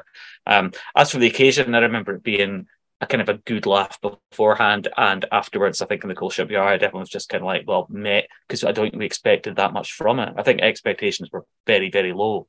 They'll be higher next week. And good to hear from Tom Walsh. He's obviously, I think he's struggling a little bit with his rehab. I think he's trying to be more positive than he probably thinks. I haven't talked to a couple of people. And you think he's out of contract in the summer as well. So, from my perspective, some people say, he's out of contract, get rid of him. We've got a duty of care to look after him, I think. I think he should be offered a deal in the summer whereby, it's probably reduced wages or something, 6 months, and see how you get on or something. But he's been injured while on duty, playing for Caley Thistle, at his workplace. I think we've got a duty of care to look after him. Do you not think so? No, I think he referenced that to me, that the club have paid for everything and they've looked after him. And I think, I'm not speaking of the club here, but if they offered him maybe a reduced contract, I think he would take it as a thank you and something to prove. And it's quite refreshing to see guys that are not from the north want to stay as well. He's a really nice guy as well, Steve. He's a really nice guy. No, he is. And I think, again, you referenced it a wee bit there. Fans forget when people are injured. Shane, he's a lot worse than Tom. Shane Sutherland is probably gubbed at the moment, and it's the mental aspect as well. We forget about that. They're human beings and stuff, and obviously mental health is a massive topic amongst obviously men. But I think Tom would bite a hand off for a contract, and again, it shows how much he's committed to the club, and he knows that. He knows we've looked after him, and hopefully, if the finances there, we give him a contract, because he's a versatile player. He can play either side of the pitch as well. He's probably at the age to play through the middle as well if he loses a little bit of pace. Played in the middle before he got his injury, and he looked really good back into last season, was it? So. Nice guy, loves the area, and it's refreshing to hear that he's keen to get back. So, let's see, and hopefully he gets a contract. So. Okay, right, well, we talked about Lewis Capaldi. Up next, someone else we were getting kind of used to being someone we love. Inverness, what the hell? How you doing? No barter sell for shitty weather, trucks and business. Inverness is a fucking business. Someone we love, yes, Robbie Deas. And now the final interview of this most interview-full packed pod of interviews with a true fan favourite and a man who will undoubtedly have a big impact on the semi-final. 109-10 appearances over 3 seasons, Mr. Robbie Deas. You can talk to me.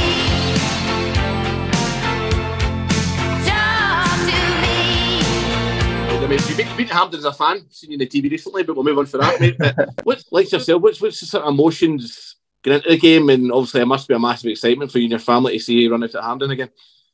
Yeah, no, it's an exciting time, and it's like something as a young lad you kind of dream of. I remember going to Dunfermline, and when I was a Dunfermline fan, I was younger, going to a semi-final, the Scottish Cup semi-final, and I think that was one of my first trips to Hampden, and now I try and go to most home games that I can for the national team. So no, it's exciting, and I'm just looking forward to being able to play at Hampden and get an opportunity to get into a Scottish Cup final, and I'm going to have a lot of friends and family there. So it's exciting, but just try to think about it at the same time, because at the end of the day, we've got like loads of games in the league that are important as well beforehand. So it's at the back of, I'm pretty sure it's definitely at the back of my mind, and I know it's at the back of the rest of the team's mind.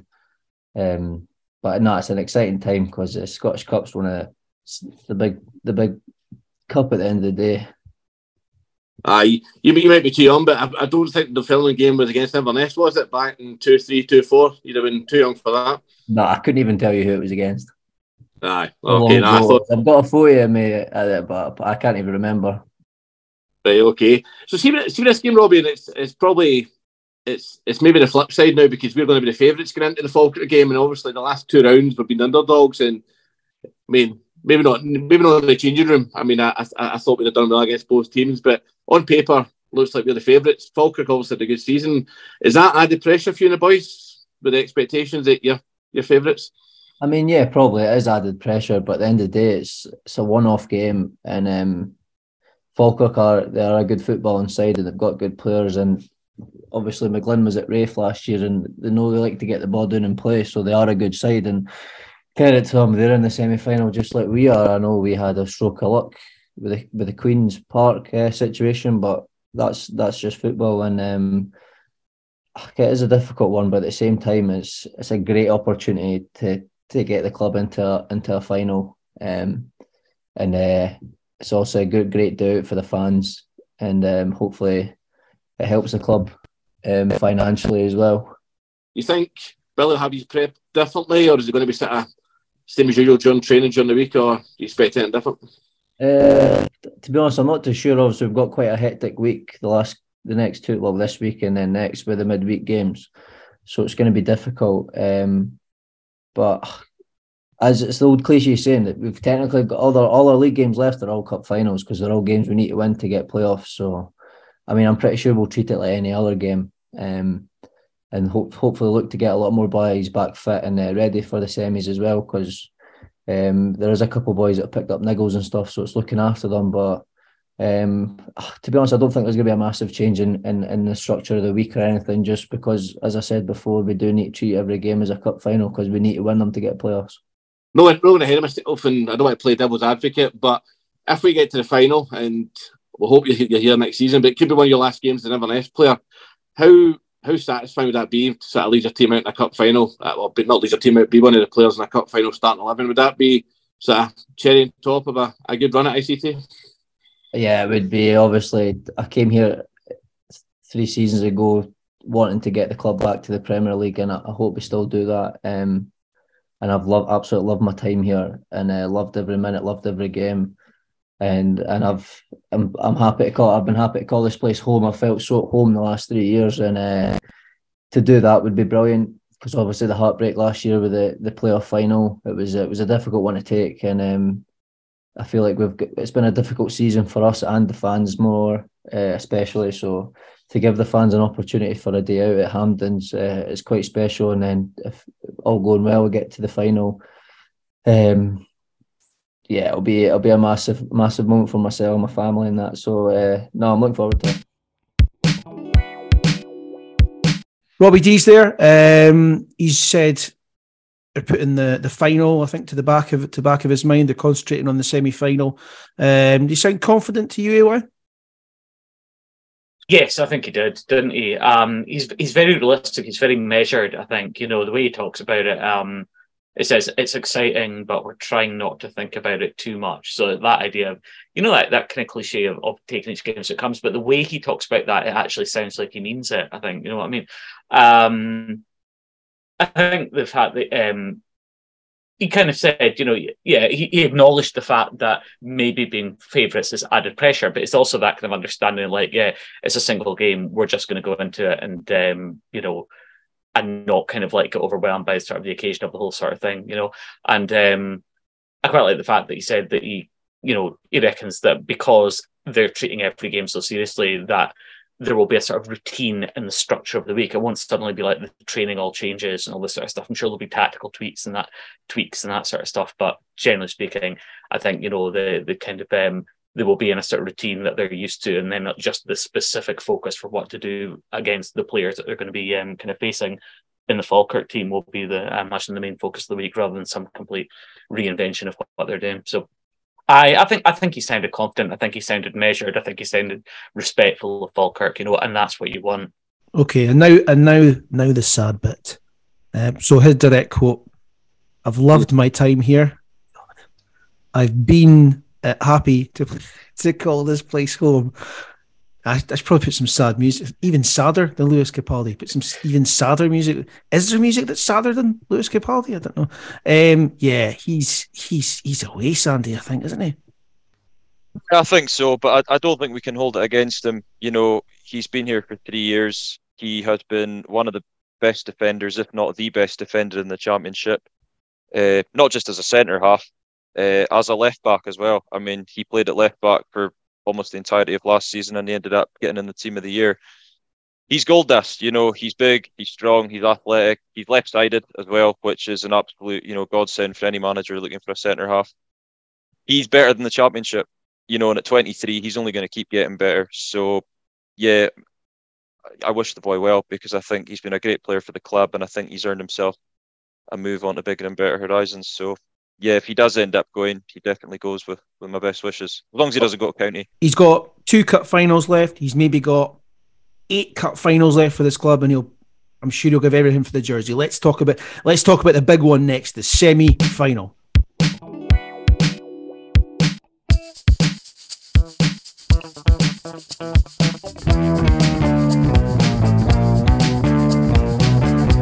Okay, before we talk about the semi-final, I think there's a very large omission here, being the best football game I was ever at. The Celtic semi-final. What we decided, that's essentially been done to death, Stevie, hasn't it? We did a lot about that in lockdown with your interviews you did with a lot of the players, Gary Warren, David Raven, and such like. So if people are wanting to look at the some of the content with regards to that, they can look back at some of our interviews, and I'm sure we'll post some links on social media and whatnot. So that's why it's not included in this. We wanted to look at some of the games that we hadn't really looked at for a long period of time. Okay, but let's move on to the semi-final. And where are we going? We're going to Hampden. I can boogie, but I need a certain song. I can boogie all night long. The teams are out, the sun is out. That Nathan Shaw song is getting belted out of Section F in the, what stand are we in? F1. So the corner of the North Stand. Corner of the North Stand, but there you go. And it's a carnival atmosphere. There's fans bedecked in blue and red and black, and those retro recreation tops from 94 or wearing those bizarre hoodie jacket things with the goggles. Seen them around a lot. Very strange, like the frogs. So Billy Dodds, he's changed the tactics somewhat in recent weeks. Less long balls, players pushing up more, maybe not. There's maybe more long balls to do. Pressure on opposition defences and more sort of concerted possession. He's pushed the wingers up higher in other weeks, making it almost a 3-man strike force. He's opted in other weeks for my favourite, 3 actual central midfielders in the middle of the park. What system is he going to go with? And go to Calum first, because you were at the game today. I think he'll just go for the normal 4-2-3-1 that we've normally been playing. The only question is whether he'll drop Delaney or not, to be honest. But does he go Harper or does he go for the defensive with Delaney? I think Harper pretty hard done by to get dropped, especially his form at left back. Then it's kind of similar with Delaney, actually. I think he's been really good centre half. But it kind of seems like Devine and Deas have a really good partnership with each other. So I think that's where I think they're going to go differently. And then I'd assume we'll go Henderson wide right. And so then Shaw does the tactics decide the team, or does the team decide the tactics, Andrew? Right, I was going to say the same as Calum in terms of one of the biggest decisions being left back. He's got 2 big decisions to make: his fullbacks and the 3 behind the striker. Right, I think the tactics are nailed on. It'll be exactly as Calum says. It'll be 4-2-3-1. My gut reaction, or my gut instinct, is that he will play Delaney, and the reason for that is because Delaney is kind of bigger, scarier on a big pitch, and also Harper is more versatile if he has to bring someone on. Harper will start the way I disagree with you. Harper will start, but I like your thinking there, because Harper's more of an option to bring off the bench. Harper will play at left back, but you play Harper. I think you go for the game from the beginning. Harper's more attacking than Delaney. I think you go in the first half for them. But he's not been recently. That's why he's been good recently, because he's actually been more of a defender. Centre halves, that's nailed on Devine and Deas, isn't it? Yeah. Right back. So David Carson is unfortunately suspended. Yep. Wallace Duffy, did he come off the bench today? Yeah, he came off. Yeah. Do we think it'll be Wallace Duffy? Yeah, definitely. Yeah, it has to be. Poor Heidi. It has to be. Poor Heidi. Centre midfield. Welsh Allard. Yeah, Welsh Allard. Yeah, Welsh Allardyce. Well, it depends if Welsh is fit, but I'd assume he was just rested today for next week. I would assume. Billy Mackay up front, and then our wingers are right. Henderson and Mackay for me has got to start. Mackay. So you think Dan Mackay and Henderson? Well, Henderson's nailed on. Oh, I guarantee. Henderson is nailed on. Shaw is nailed on, but it's whether he starts, and so that's probably the question now, isn't it? It's whether he starts Shaw on the left or the middle, and who else plays. Right. My thinking is that he'll play, even though I think we all agree that Shaw's actually better on the left, or better in a wide area at least, than he is through the middle. My thinking is that he's going to play Shaw through the middle, and the reason for that is Shaw is, as we've already discussed, hard to knock off the ball, and he can take the ball off people. And I think if you've got a player like Stephen McGinn there, who's got that sort of experience, and you've got a big, difficult, gangly player like Shaw who can take the ball off him and then is harder to knock off than, say, Doran, for example, or playing, say, Cammy in there, who isn't really natural in there or anything like that. I think that Shaw can kind of occupy them and retain the ball there, but probably better than any of the current options. Also, on a big pitch like Hampden, you've got Dan Mackay's pace, and I think Dan Mackay's pace in a wide area is going to be really important. So although I think Shaw's better in a wide area, I think given the personnel they're going to be up against and given the space that Mackay will get, that's where he'll go. So I'd say Mackay left, Shaw in the middle. That's bang on. I think that's what Dodd. I think that's what Dodd's thinking will be. I think that's absolutely bang on anyway. Doran's also played the occasion, so let's be a bit nostalgic here. Doran's been there twice, right? He's played the pitch. My worry about Shaw through the middle was, again, back to his interview, he's never been at that stage before. I think Dan Mackay's a shoe-in for some reason. But the middle of the park, Doran could play there because he's been there before and done it. Even just for 60 minutes, and then you switch him up. Could be an option, but interested in your thoughts on that. I see what you're saying, Stevie, but Aaron, much as I love him, has not made the difference in games as much recently as either of the other two. And I say that with the fact that Dan Mackay has been very, very patchy. But I think Nathan Shaw is clearly making the difference. And Mackay, with that space in the left, I think will be there. Don's capable of doing it, but he hasn't actually done that much in terms of actually creating or scoring himself. So what does he do in terms of tactics? What I'm talking about is, do we look for concerted pressure up, pushing the back line up and try and make the pitch smaller at the start of the game, put pressure on the defence?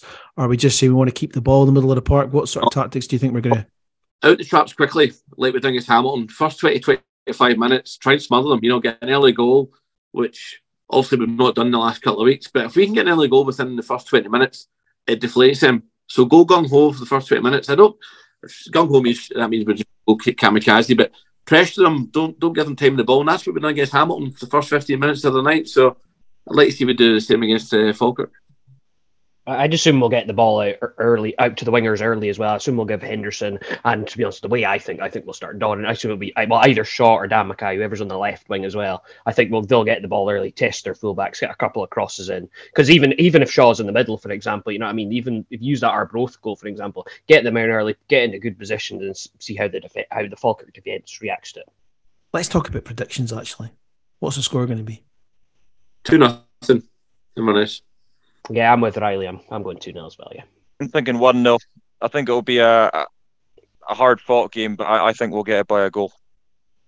I'm going to go with what you were talking to Ross from the podcast about. I think the Falkirk podcast. I think goals, 3-2, probably. Yeah. Big pitch like that. Players don't experienced in it. Yeah, there'll be goals. I think it's a goal. It's both teams to score and one team to win by a goal. Could be either side. I hope it's us. I think it should be us. But if we do reach the final, or we've reached the semi-final anyway, finances wise, this is huge for the football club, Andrew, isn't it? Yeah, I mean, it obviously is. I mean, you asked me to look into this, which was a canny move on your part, because bloody hell, it's really difficult to find any information, like solid information about the Scottish Cup. So a lot of this is based on just various kind of sources, and it's very, very, very random, back of a fag packet type calculations. All right, P&B Twitter account is my source for, apparently the prize money for being a semi-finalist is 261,000, so that's apparently guaranteed. We get shared gate receipts from all our games so far. I'm going to give deductions of around 30%. That's for fees. It's a flat fee that's paid to the SFA, plus the various expenses for hosting the match and stuff like that. So if our average ticket price for all those games is about £15, because some of them were kept low, then there was 5,793 over 4 games. That was the attendance. Bloody hell, not very good. That comes to about 30,000. To add that to 261,000, we get 25% of all the gate money pooled over the 2 semi-finals. So average ticket price, say, of £30, 28, 38, but then chill tickets, 60,000 over the 2 matches, 48,000 for the Old Firm, 12,000 for our game, let's say. 25% say to the SFA, and maybe another 15% match expenses. So that would come to about 270,000. So add that to, well, I'll get to that in a minute. And then you've got TV money. And again, even that's been really, really hard to calculate. But I figure that the TV money, I've read somewhere that it's about 24,000. So if you add all of that together, if we go out at the semi-final stage, my rough calculation is about 585,000. But I could be miles out. That's a guess. I would guess if we get to the final, you can double that. No, listen, that was an expensive mistake from Queen's Park, wasn't it? Overheads, I think, take off £100,000 of that total. So I think we're about £400,000 net for where we are at the semi-final. But I think if we get to the final, regardless of the result, we make £845,000 clear. It basically kills all the debt that we accrued through the concerts and all the other shit that we've done already. So it's 800,000 in red. If we get to the final, that wipes out the whole debt. So. You wouldn't use it all for that, though. Surely you would use it for assembling a squad in terms of wages that can win the championship. You would accrue debt anyway, but I mean, the good thing is, if we get to the final, any banks that are owed money by us are getting paid back, so we can now hopefully get another credit line. Yeah. Okay. Well, listen, if we get to the final, surely we need a cup final song, don't we? And I think one of you is a certified musician. Are they not? I think it's one of the debutants. It's definitely not you, Steve. It used to be. So, Sandy, did you write a song for the 2015 cup final? I did. It was as a result of a bet with myself and Lewis Lockhart.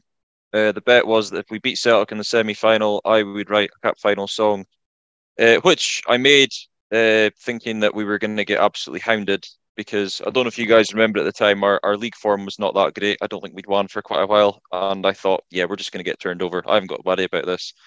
And then on the way back up the road, Lewis was like, just remember what we talked about now. So, yeah, within a couple of days it was written, within a couple of weeks it was recorded, and then we put it out online, got really good feedback, and then somebody from the club approached us and asked us if we would give it to them and they would use it as the actual song. And to be fair to the club, they were really good to us. They got us a lot of good airtime. We got to play on BBC, we got to play on STV, and we got to play in the social club the night before the final. But the ultimate sort of crowning moment was once we'd won the game. Obviously the boys are walking around the pitch with the trophy. Out of nowhere, it just started blading out through Hampden. Brilliant. And yeah, I've got to admit, for me, if there was a snapshot moment that could be described as my best moment as a Caley fan, it was definitely that one. Let's listen to Sandy's song, a little clip of it right now. Helping hand from my friend Josh, and Tansy levels it up from the spot. Eddie turned it around, but then we're leveled again. And as I think we're about to cave, we find our hero in Dave the Rave. Turns it in just to send us into a craze. This is our time to shine. It could be so fine, simple and sublime. Mathematic point of view, the emotion and commotion in the kick in the boots. But when you cross that line, keep your eye on the prize so we can party into the night. Dare to dream cause you know it's overdue. Swept away in the scenes of red and blue. But yeah, listen, if we get to the final, right, what about well, you're part of the shuffle now. Wyness Shuffle cup final song, right? We're writing it. Aye. Okay? Aye, let's do it. You know, I write words for a living. You know, you're studying to be an English teacher. Andrew Young is an English teacher. Stevie's a salesman, and Calum's got great hair. Yeah, so, exactly. Yeah, that'll do. Plenty of creativity in here, then. Absolutely. You know, definitely. Well, Ross Tokely will come on it. Liam Keogh will come on it. Nobody else will come on it. No one else is coming on. Don't need anyone else. No one else coming on. Okay, right. Go get the guitar. Okay, that's all for us. The semi-final preview pod is complete, and all that remains is the actual football. But hopefully we'll be back in a few weeks' time with a playoffs special. That'd be good. Followed by, this would be great, a Scottish Cup final special. That'd be good. We'll get a few people on for that one.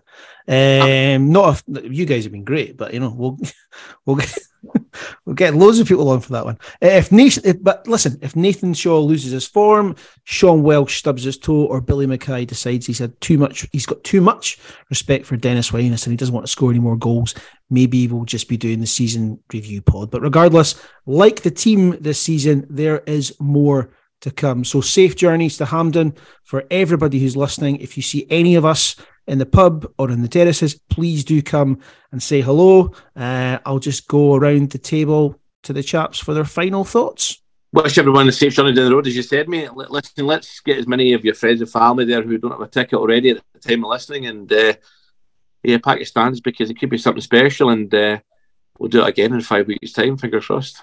Yeah, very much the same for me. It's a social event as well as the sort of, the magnitude of the game. I'm going with folks that I'm at matches with all the time, but I'm also getting the chance to go down with folks who I've not seen for ages. So I'm looking forward to that as much as anything else. So yeah, it should be a great day out, and hopefully we'll get the result we need, and then we'll get a cup final song written.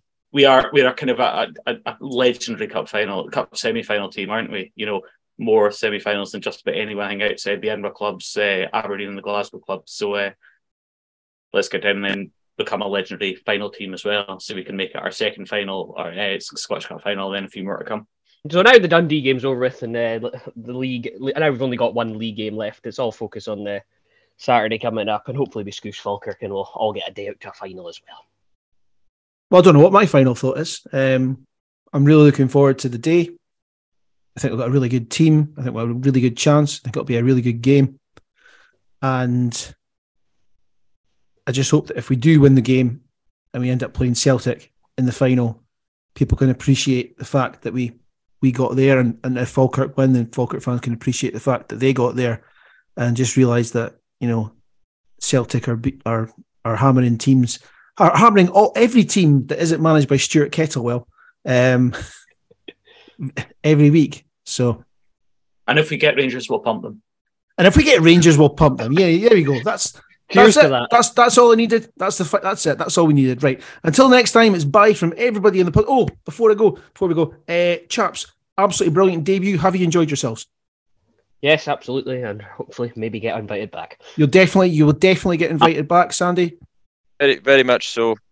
Basically what Calum said, can't add anything more beyond that. Cheers for having us. Super, guys. Right, until next time, it's bye from them. Everyone say bye. Bye-bye. Bye. It's bye from me. We are all off. This was an easy one to do. We are all off to Hampden. Until next time, take care of yourself and each other, and bye for now.